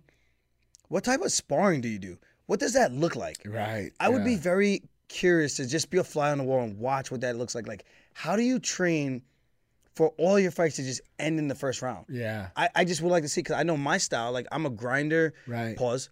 But I also know if I can get the guy out of there, I'm going to get the guy out of there. For sure. If I get the opportunities that present themselves. Where guys like this who strike, I would imagine you have to be beating the crap out of each other to like have that feel of what it feels like to put the pace on somebody. And if you rock somebody, do you like take time and kind of wait for them to recover, or do you just end the sparring session right then and there? Right. That's what I don't get. No, it's an interesting point, man. And like, you know, that was one thing too with you know, with one of my guys, Ty Gorder, coming up through. Ty was 4-0 with all first round knockouts. And I was, you know, although he's knocking dudes out, the question of the unknown to me was always, how does it look when we get into deeper rounds, right? Yes. Like that is a worry thing, I think, as a coach. So like even in the amateur ranks, it's okay to keep your amateur status for 5 or 6 fights to try to work out those kinks. So when you do turn pro, you know, if you do get in those deeper rounds, and how does that look? What does the complexion of that look like? So haven't really combed through his record before, JDM. I'd venture to guess he probably gets most of his opponents out of there pretty early. But yeah, those are things I wonder, man. Like how does it look when you get in round 2 and 3? Does that output, that volume stay the same? You know. And it's an interesting style because he's a blitzkrieg, man. He just goes. He's a marauder. That guy, when he fought Randy Brown, I thought Randy was gonna be able to stay long and touch him up. And I saw him a couple times at the PI. I didn't really get to like watch his training, but the dude's good, man. He's good, man. He's a hammer. There's a lot of good movement right now in that welterweight division. Yeah, right. Giving it some life. I mean, like Shavkat, Ian Gary doing some good things. Mike Malott, right? Another guy. Like, man, he's another standout. Yeah. You know, Sean Brady. I mean, I know he lost his last fight to Bilal, but I mean, dude, Sean Brady's a fucking beast. You know, there's some really, really good guys in that welterweight division kind of making that noise coming up through. Yeah, Holland, Chiesa. You still got Wonder Boy in the mix. Yeah. Who's the kid that knocked out Kevin just now? Renat Fedek. Well, he came out and trained with us. I think with Dennis or Albert, one of the Russian guys. He was out there with us for about, I think, a month, and dude, he was good. I thought that fight would have been at least a little bit of grappling exchanges. He just killed Kevin. Man, I felt bad for Kevin. I felt really bad. And honestly, Kevin's he's a lightweight, man. I know, dude. I know as much as he wants to say he's filling out, like, all respect, I feel he has done his best work at 55. Yeah, the weight cut sucks. You think I like making 135, bro? Yeah, man. I know what you feel like. But, dude, your weight class is 55. And that's a tough thing, man. I worked with Kev for a long time, and he's a personal friend of mine. I texted him yesterday before the fight. Like, love the guy to death. He's a tweener, right? Like same. He's a fucking, if 65 was a weight class, he'd be thrive and he would beast there, right? But the best weight cut I ever saw out of Kev, I think, was actually when he fought Al. He hired Tyler Minton, and Tyler came in and did a very good job in managing the weight cut. And, you know, I don't know why Kev never used him again after that. But, like, dude, I've been a part of those. The Edmund Barboza when he fought Barboza. You know, that weight cut, dude, tough and legit, like, cost him a lot of money because he wasn't able to get his bonus and whatever he was taxed on. He missed weight for that? He missed weight, dude, and it was like by 0.4. But he had a great performance. He had a great performance. And arguably beat Barboza worse than Khabib did, you know? And, I mean, I don't know, man. There's a lot of history there when I think of Kevin because of Robert. It reminds me a lot of Flawless. Yeah. And when the first time Kevin came to the gym, I remember Robert going, this kid will be a champion. Like, that's how much Robert felt highly about Kevin. So I'm always going to have a soft spot in my heart for Kev because of that, you know, Flawless background. And, you know, I've been in the wars with Kev before. Yeah. Once I've had Al get mad at me one time about Kevin Lee because it was awkward because I was on vacation and he called me and I think I posted a picture about Dylan Dennis. And it was weird because Dennis asked me to take a picture with my phone of him and I. And I was on vacation. I was twisted. I posted a picture to my story. But then Al called me up and we kind of got into it because I guess he thought like we kind of have like a code. It's like us versus everybody. But I was like, dude, I'm only like that when it's time to fight. After the fight, dude, I don't really give a shit. Yeah, like it's no personal. Like you didn't talk about my mom. You didn't hit my mom. You didn't insult my sister. Like I don't have anything like that. So we had like a heart to heart that day. And I didn't know it meant that much to him in that sense. And then I kind of got it. I was like, dude, if I had known that from jump, it would have been a different, like, for sure, the way I would have went around navigating through things. So I feel like that made us closer. But it's just so funny because him and Kevin, I feel like they're gonna be arch nemesis for the rest of their lives. Oh, dude. I mean, and Al's always been great to me, but I can always feel that vibe from Al too. I mean, I think if you corner against a guy or you're he's side, like that, dude. He's like, man, fuck this dude. Yeah. You know, but even since then, I think Al's always been great to me because look, dude, for me it's business. Like I have no problem with you. It's not a personal thing with me, but some guys have to feel like that. Like you're trying to take something away from them. But I go to Kevin's house, and I think it was Khabib. Might have been Khabib Connor. Anyways, we just beat Barboza, and we all go to the house to watch the fight. And Kevin is adamant that the next fight be Al Iaquinta. And at that moment, we're ahead of Al in the rankings. It didn't make any sense for him to fight Al. It was a trap fight for him. He just wanted that one back. He wanted that one back. He did, bro. And I'm like, I'm trying to talk him off of it. It just, the fight didn't make any sense. And I thought stylistically, it was a tough fight. It was a tough fight, man. And like, you know, we end up being Al. And I'm like, okay, great. We got to wrestle. We got to wrestle a lot, you know? Same Al. And first round, Al wins the first round. Kevin takes him down in rounds 2 and 3, takes the back. It was an insane fight, man. It was a really good fight. Round 4, Kevin essentially takes off, right? Dewey and I get in the corner in round 5, and Dewey and I are both like, dude, you need this round to win. And Kevin's like, I'm up 3-1. Like, no, you're not. It's 2-2 going into 5, bro. Nope, I'm up 3-1. And I'm like, bro, you're not. And he's like, I don't want to hear anything else. I'm like, all right, motherfucker, good luck. And you saw the rest of the way the fight played out, man. So, you know. Yeah, Al's a dog, man. And I always told Jacob, like, if you were there to just be in the room and see, if the walls could talk and tell you about the wars that have gone in like that gym of him sparring with Pat DeFranco, him and Johnny Bowman, him and Michael Chandler, and all these other guys, it's just Joey Colon, like the fights that he had. I do feel like a lot of his best days have been left in the gym because of the knee injuries that took a lot out of him, and even trying to get back to the fight, I feel like he's had to deal with a lot. And he's like one of the best guys in the world. Like, it's like he's super. His heart's in it, you know. Like he's in it all the way, and that's what I respect about him. And I'm the same way. Like, I'm emotional about it, man. Right. But like, I didn't know where we both stood in that sense of how serious we took it. Like, I didn't know we were like taking it to the grave. Like, I was like, damn, dude, I didn't know it was like that. Now I know. Like, thanks for letting me know. Because he was kind of like, everyone I have a problem with, you're like friendly with. But I'm not in the same weight class. So Mike Perry, Dylan Dennis, then Kevin Lee. I'm like, dude, it's not intentional. Don't think I'm like out here trying to befriend all the guys that you have beef with. It's not like that. Like, but you gotta appreciate a guy like Al, where it's like, you know, that motherfucker will take a bullet for you. Yeah, you know, 100%. Got that mentality to him, and you know, it is what it is. Like, dude, it was hilarious when Dan fought Calvin Kattar. I'm super close with Tyson Chartier. Like, we talk 3-4 times a week. And I'm close with Calvin and those guys. Like we're all friends. But when Dan was fighting with Cater, we got to and this isn't Fight Island. I think maybe the first Fight Island card. And we get to the airport and I see him. And I was like, "What's up, man?" Go to give him a hug. And I got cold shoulder by Tyson. He's like, "Nope, like can't talk to me." I'm like, "What? Really? Like you and I aren't fighting, asshole. Like I don't care. Like it's a fight." But that energy and vibe, like Cater's like, we're not fucking friends with these dudes. And I respect that. Yeah, no, I absolutely respect that. So after the fight was over, Cater doesn't even go over and say anything to Tyson. Those guys, he runs over to the cage and gives me a big old hug. He's like, "Dude, I love you, bro. I'm sorry. Like, I didn't mean to be a dick." I'm like, "Dude, I get it. I understand. I'm just a friendly guy." So yeah.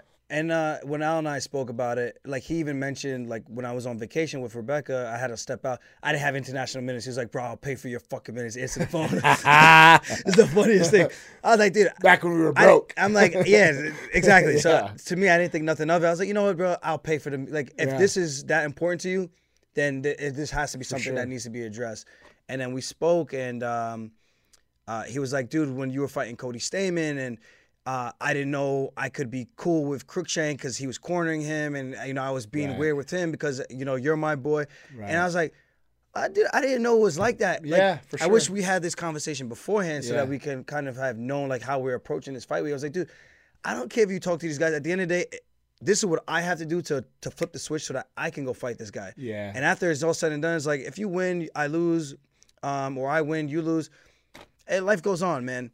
It's like, but beforehand, it's like, all right, this is to the death. To the death. But it's just me and him. It's not, okay, my coaches can't talk to this guy, blah, blah, blah. And I explained that as well. So it's like we had a better understanding of each other and how we approach it. I'm like, dude, I didn't know like that's how you took it. For sure. And that's not what I wanted to make you uncomfortable with the guy you were on The Ultimate Fighter with. Right. Like this is obviously a guy you have history with, came to the gym before and trained with us.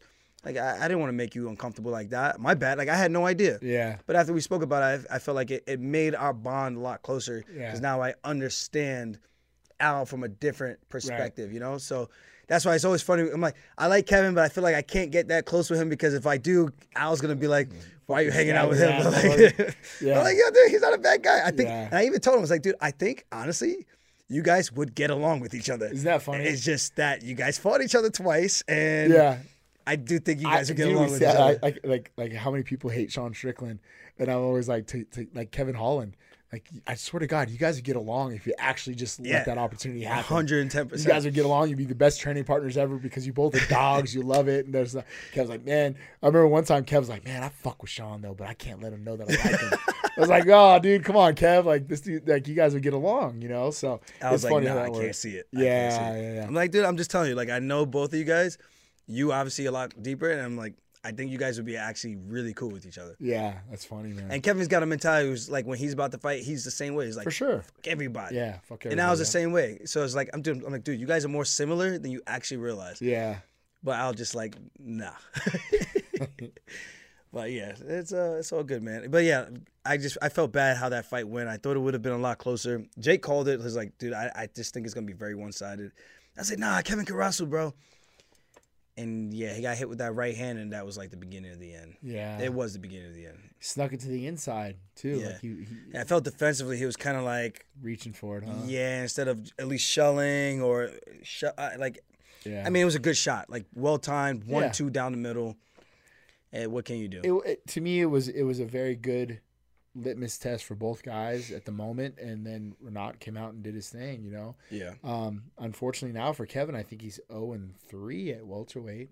We lost to RDA at welterweight. Rodriguez. Rodriguez, that was the one, yeah. But he looked good until he got tired. He did, and again, like sometimes I think the fight IQ and the situational awareness gets away from Kevin. In that particular fight, I know Kevin took D-Rod down in the first round, and D-Rod checked his ego a little bit. He's like, "Oh, are you just going to wrestle fuck me this whole fight?" And Kevin wanted to try to knock him out in round 2 and 3, played into D-Rod's game, So sometimes it's just not really about the ego. It's just about getting 2 paychecks. Fight game is interesting, man. Right. A lot of psychological warfare that goes on in the middle of that octagon that people don't know about. But we got anything else for you, Jake? There is one more sleeper fight. Alonzo Manfield versus Jimmy Crute. Oh, was that a draw? That's a rematch. Yeah. Was that a draw the last time? It was a rock wild, bro. Robot fight, bro. That shit was Holy nuts. shit, that fight was wild. Draw. It was a It was draw, draw. huh? Yeah. I remember Crute coming out heavy and then all of a sudden it was Menifeld turning the tides, bro. It was nuts. And it was fucking Menifeld tried to kill that man. yeah. And then dude, I love that Pat Barry's like coaching Menifeld now. Like he's a psycho and those dudes are just screaming. Yeah. Like, oh my God. Pat Barry, after I win, he just sent me a selfie of himself, just like That's awesome. it's just like yo. Yeah, man. Dude, Menifield's he's a specimen, Yeah. right? I don't know. Like that's a crazy fight. I don't know. I think it's gonna be another crazy fight, but Flip a I can see coin. Menifeld just if he lands that early on, I don't know if Jimmy Crute could weather that storm again. Yeah. That's a hard storm. That's some tough waves to try to cruise through, man. That ain't easy. And Crute's a guy that like a couple tough breaks here and there, but I mean, dude, that kid's really, really good, really talented. You know. Yeah. The Anthony Smith fight comes to mind with the perennial nerve, right? Where he gets kicked in the leg right away, and then was able to shoot a takedown and complete the takedown, but then the fight was over because he couldn't walk anymore, right? Yeah. Like after that first round. So a couple tough breaks here and there, and I think what Jamal Hill fight, right? He was talking about it today, hit him with that check hook, you know? Yeah. Damn. Jamal Hill's good. Yeah. Yeah, he's a beast, man. So That's all the big fights. Really. yeah. So this is gonna be a great card. I'm looking forward to. I'm gonna be at International Fight Week. Are you gonna be there as well? I don't know. You know how it goes. Every once in a while, it's like one of those, hey, I got a ticket, come down, whatever. Okay, So, okay. You know. They only gave me 2. They never really give me any more than that. It's usually 1 or 2. That's the days now, man. Back in the heyday, it was 10. You know, they used to hook it up Yeah. before it was. Thankfully, it was we get 2. Zuffa. And I know I'm only getting 2 because I'm the current champion. Normally, it would just be 1. Sorry, that's all we can do for you. But Yep. I'm very blessed and fortunate for it. So definitely thank you to the UFC, Yep. Amber, Joan. Very much appreciate that. I don't think I'll get a ticket from Ollie this time. Nah, not after the main event. Sorry, Ollie. Sorry, brother. Sorry, brother. There's nothing I can do for Nah, you. sorry, brother. Ollie loves me, man. He's Yeah. great. I'm gonna be doing 2 fan experiences. I think 3. Actually, I'm doing the DraftKings desk on Wednesday, and I think Friday and Saturday I'm doing 2 fan experiences, and Nice. then I'm doing Planet 13. So if you guys know what Planet 13 is in Las Vegas, it's a dispensary. I'm gonna be doing that appearance I think at like 6 or 7 p.m. So I'm gonna get my training in the morning, and then I got that experience with the fans with the UFC, and then after that I got that Planet 13 appearance as well. So Nice. we're gonna be booking, man. Yeah, bro. If I'd you need I'd any love to treats, see let it, me man. know. No, Let me it's know. I got some treats. I Not get some my treats. wheelhouse, man. I'll drink the rum, but that Planet 13 stuff, man. It's not for me. dangerous. Yeah, Dangerous it just- territory. It's not for me, man.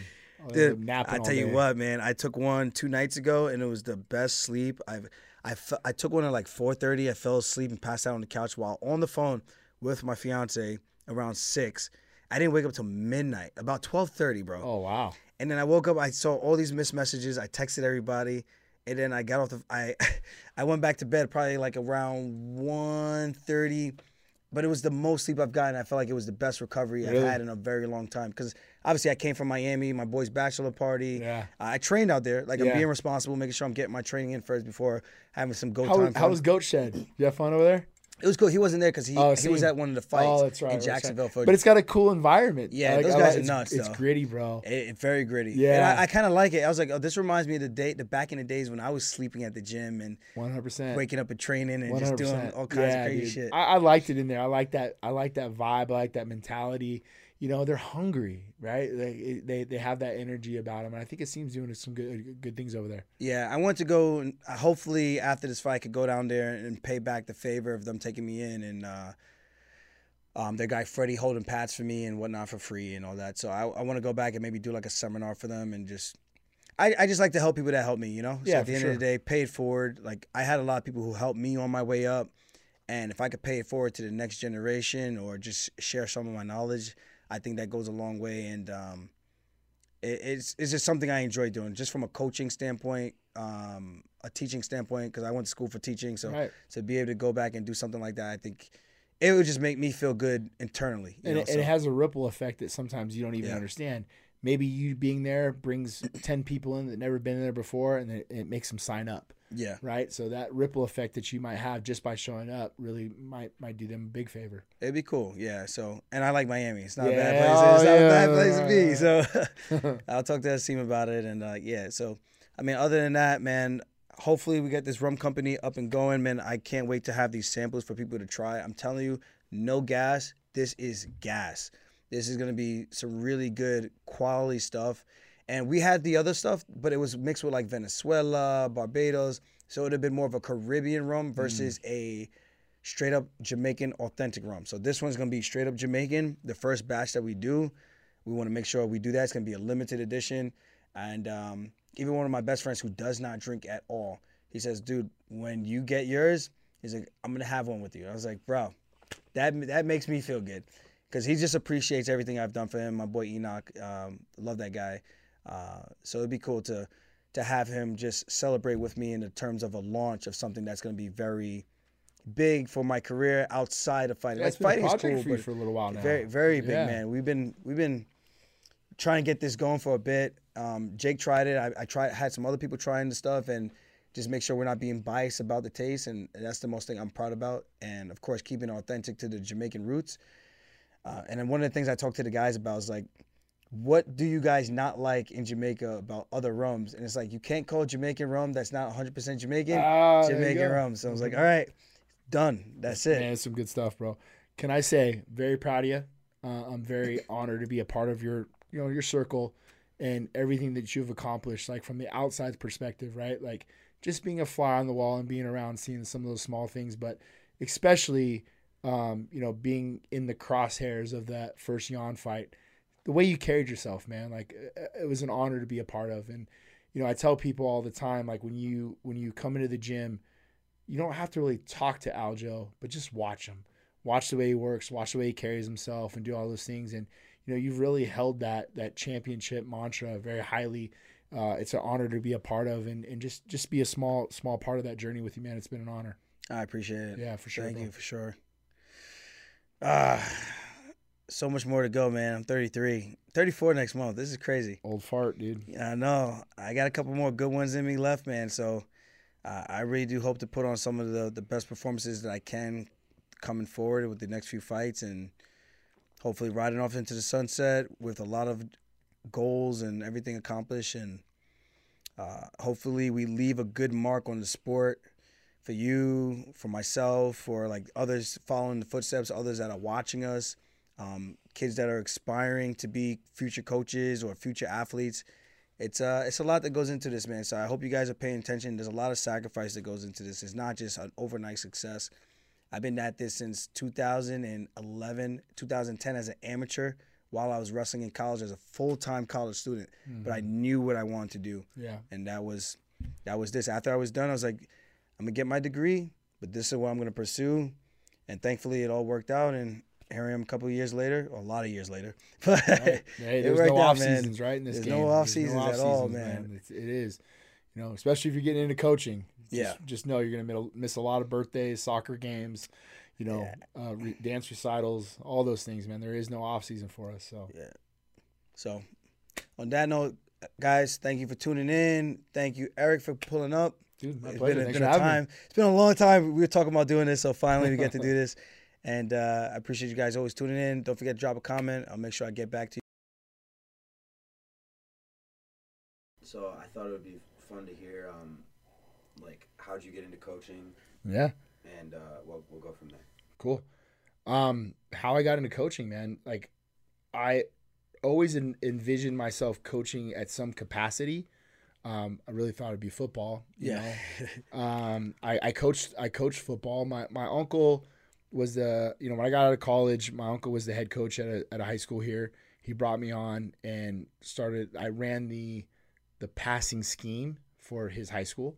And, he was there for only a year. We made the playoffs, and then he's just a tough dude to get along with, right? He ended up getting fired by the principal, So I was out of a coaching job after pretty much my first year in football, and being that my dad was out here for 35 years in the school district, I could have jumped on another team and coached and done some other things, but I stepped into Extreme Couture 2006, and it really was for no other reason other than just I wanted to be around better people. That was really it, man. Like I didn't like where my life was going. I didn't like who I was hanging around. I felt like it was predicated on the Las Vegas nightlife, and I knew that I needed to kind of have that change of scenery, if you will, right? Like check your surroundings. The people that I was hanging around weren't bad people. Yeah. I'm just talking like consistency was like, hey, let's go out and drink. Let's go out and do this. Let's go out and gamble. Let's go out, to clubs. And they're all great people, but I just felt like I was slipping down that Vegas path. And then, I stepped into Extreme Couture and, I met Mike Pyle, I met Jay Haran, I met Randy and Dennis Davis. And I felt a part of something bigger, and I felt like this is just where I wanted to be. And as time went on, it was actually Jay Haran. Jay pulled me aside and I was training every day and we were doing everything every day and I was working at night. And Jay pulled me aside. And I remember, I never forget this. I can see it so clear. He sat me on the side of the boxing ring. He's like, bro, what do you want to do? You gonna want to fight pro? Like, because there's no amateurs at the time. There's no Tough Enough. Yeah. You want to turn pro? You want to do this? You want to do that? And I really didn't know what it wanted to do, but I was like, Jay, I feel like I want to coach a little bit. And he's like, dude, I think that's your path, man. Like you got an eye for the sport, and I would always have this like, what would the word be? I guess like imposter syndrome because I didn't have pro fights, and I was like, well, how am I going to tell these guys this if I actually wasn't in there, and he's like, dude, it doesn't matter. Ray was the same way, Now, I'm not saying how he felt, but he actually never fought himself, but he sparred and he trained. Yeah, of course, same thing. And same, like, dude, I was brought up through Extreme Couture, and that's what I did. So I was offered to fight Ryan Bader at one point. Yeah, dude, that dude would have murdered me, right? Dennis Davis was on a card, a local show here in town. It was at the Riviera. And the promoter came in to check in on Dennis, and Dennis and I were like main training partners. Like, I was huge, but I was like 230 pounds. But Dennis was coaching all the day classes, and then he didn't have a car. He couldn't drive. So I would drive Dennis like to practice and things like that. So Dennis and I trained a bunch. So this guy comes in and checks in on Dennis, and he's like, hey, man, do you want to fight? Like, I'll pay you $2,000 to fight this guy, Ryan Bader. And I'm like, I know Bader. Like, I played football. He played football at McQueen. Like, he was a year younger than me or something like that. I'll ask my wife, right? And Annie's like this pregnant with McKenna. Like, she's ready to pop, right? McKenna's 15 right now. And Annie was like, are you out of your fucking mind? She's like, no, you're not fighting Ryan Bader for $2,000 and get your neck broken, which he would have murdered me, But I was like, oh, I don't know. Maybe let's go out and fight. Who knows? Whatever. And she's like, absolutely not. And I think a lot of that really had to do with more of the business sense for my wife because, at the time, if you weren't in the UFC, you weren't making good money. And that wasn't even good money. Yeah. Guys are making like 8-8, right? They weren't making great money at the time. Like Gray Maynard fought Frankie, I think, for the title. Dude was like 30-30. Like, I'm not. Don't quote me on that. But yeah, I just remember Gray. I know it was a different time back then. It was a different time back then. So financially, for me, it didn't make a lot of sense. So, getting into the coaching, it for me just really, I guess, fit my ethos, my ideologies, and man, I love what I do. I absolutely love what I do. I pull up to work every day, and I pinch myself and go, dude, like this is pretty cool. Like I was literally like changing the urinal fucking thing, and I'm like, I'll do this if I have to have this type of job. Like if I get to be able to do what I love and be around people like yourself, and you and I always laugh. And I told you that one time, like I call them get tos and got tos. Yeah. Like I get to coach guys like yourself, and then there's guys you got to coach. You have to because you need to make that extra money. Well, I'm happy to say like I'm at a point now in my life where like I get to pick and choose who I get to coach. So I love where I'm at, and I love the job that I have. No, that's amazing. That's cool. I thought, is there any crazy stories you have in the back room, like with any of your fighters that are like fight day back home? Yeah, like oh man, like wild stories. Yeah, I mean that's a good question, bro. I hate to put this guy on blast, but I mean you don't have to say his name if you don't want to. But if you want to, it's fair game. Yeah, I don't want to put his name out there, but there was an avid vomiter, like he would get so much anxiety and be so anxious before fights, and he would just start dry heaving and throwing up before a fight, and like big fights too, and then you wasn't sure if he wanted to fight or if he could fight, and you'd have to like talk him off the ledge and send him on out there and fight. And he was very successful. He's a very, very good fighter, but he had this like anxiousness about him, and you'd have to calm him down and get him out there and go do his job, and the dude was pretty good. It's not the guy that beat me, right? Might have been. Yeah. Might have been. No. Aljo wouldn't fuck me for a while, bro. Like, I always see Aljo. I was like, man, you don't even talk to me. Yeah. I still can't believe I lost to that guy. And then the last one was, like, who's the most exciting fighter that you, like, coach, like, fight day? Who has the most exciting? Who's, like, the most exciting guy to watch fight from your perspective? The most exciting guy to watch fight. That you coach. Okay. I mean, you can make an argument for any of them. I mean, you really can. I would say the one that you're just most in awe of is obviously Francis. Yeah. You know, like that's my pick. There's as close as you're ever gonna get to a Mike Tyson effect. That's what I was thinking. The way the crowd, the energy, his demeanor is second to it's just different, bro. Like, you feel like this motherfucker's just about to take a nap. Like, he ain't even like, whatever, dude. I'll just go out there and just touch this guy and he's going to go to sleep. I'll never forget COVID, Jacksonville, right? The first, sporting event in the world in 2020, Jacksonville, right? He's fighting Jairzinho. I thought that was it. And then Dominic Cruz fought Henry Cejudo. Yep. And then Gaethje and Tony were the first fight, or the main event. Yeah. We're walking, and I cornered Francis for JDS. Then we had Jairzinho, and there's a calmness about him. And the best metaphor I can give you is like, you see those drone footage of like a great white shark, and he's just fucking cruising, and then all of a sudden when it hits something, it goes, and he just got this like calm, easy, chill demeanor, and we're walking to hit the curtain. And here's Jairzinho is facing the curtain, ready to get, all right, we're walking 5. And we're coming this way. And I see Jairzinho look over, and he looks back and just looks down. And you can just see, like, he's like, oh, fuck, dude, I got to fight this guy right now. And then we get in the cage. And then there's another, one of those where he gets in the cage, and they're both listed as 6'4", and Jairzinho's not 6'4", and I don't think Francis is 6'4". I think Francis is probably more like 6'5", 6'6". And then you just hear that fucking pin drop because there's no crowd, bro. Yeah. There's nothing. There's just right, and then you can see Jairzinho like, oh, dude, like, I'm gonna fight this guy right now. It wasn't the prettiest or most technical by all means, but when that punch landed, it sounded like a goddamn shotgun went off. And there's no one in the arena, bro. It was eerie. It was so eerie. So, like, watching that man fight, and when he lands that punch and it lands clean, dude, it's just different. It's just different to be around. Jairzinho was like kickboxing with him, and then Francis was like, it looked like he got annoyed. It's like, exactly, okay, play time is over. Kick me inside leg kick one more time. Whoa, whoa.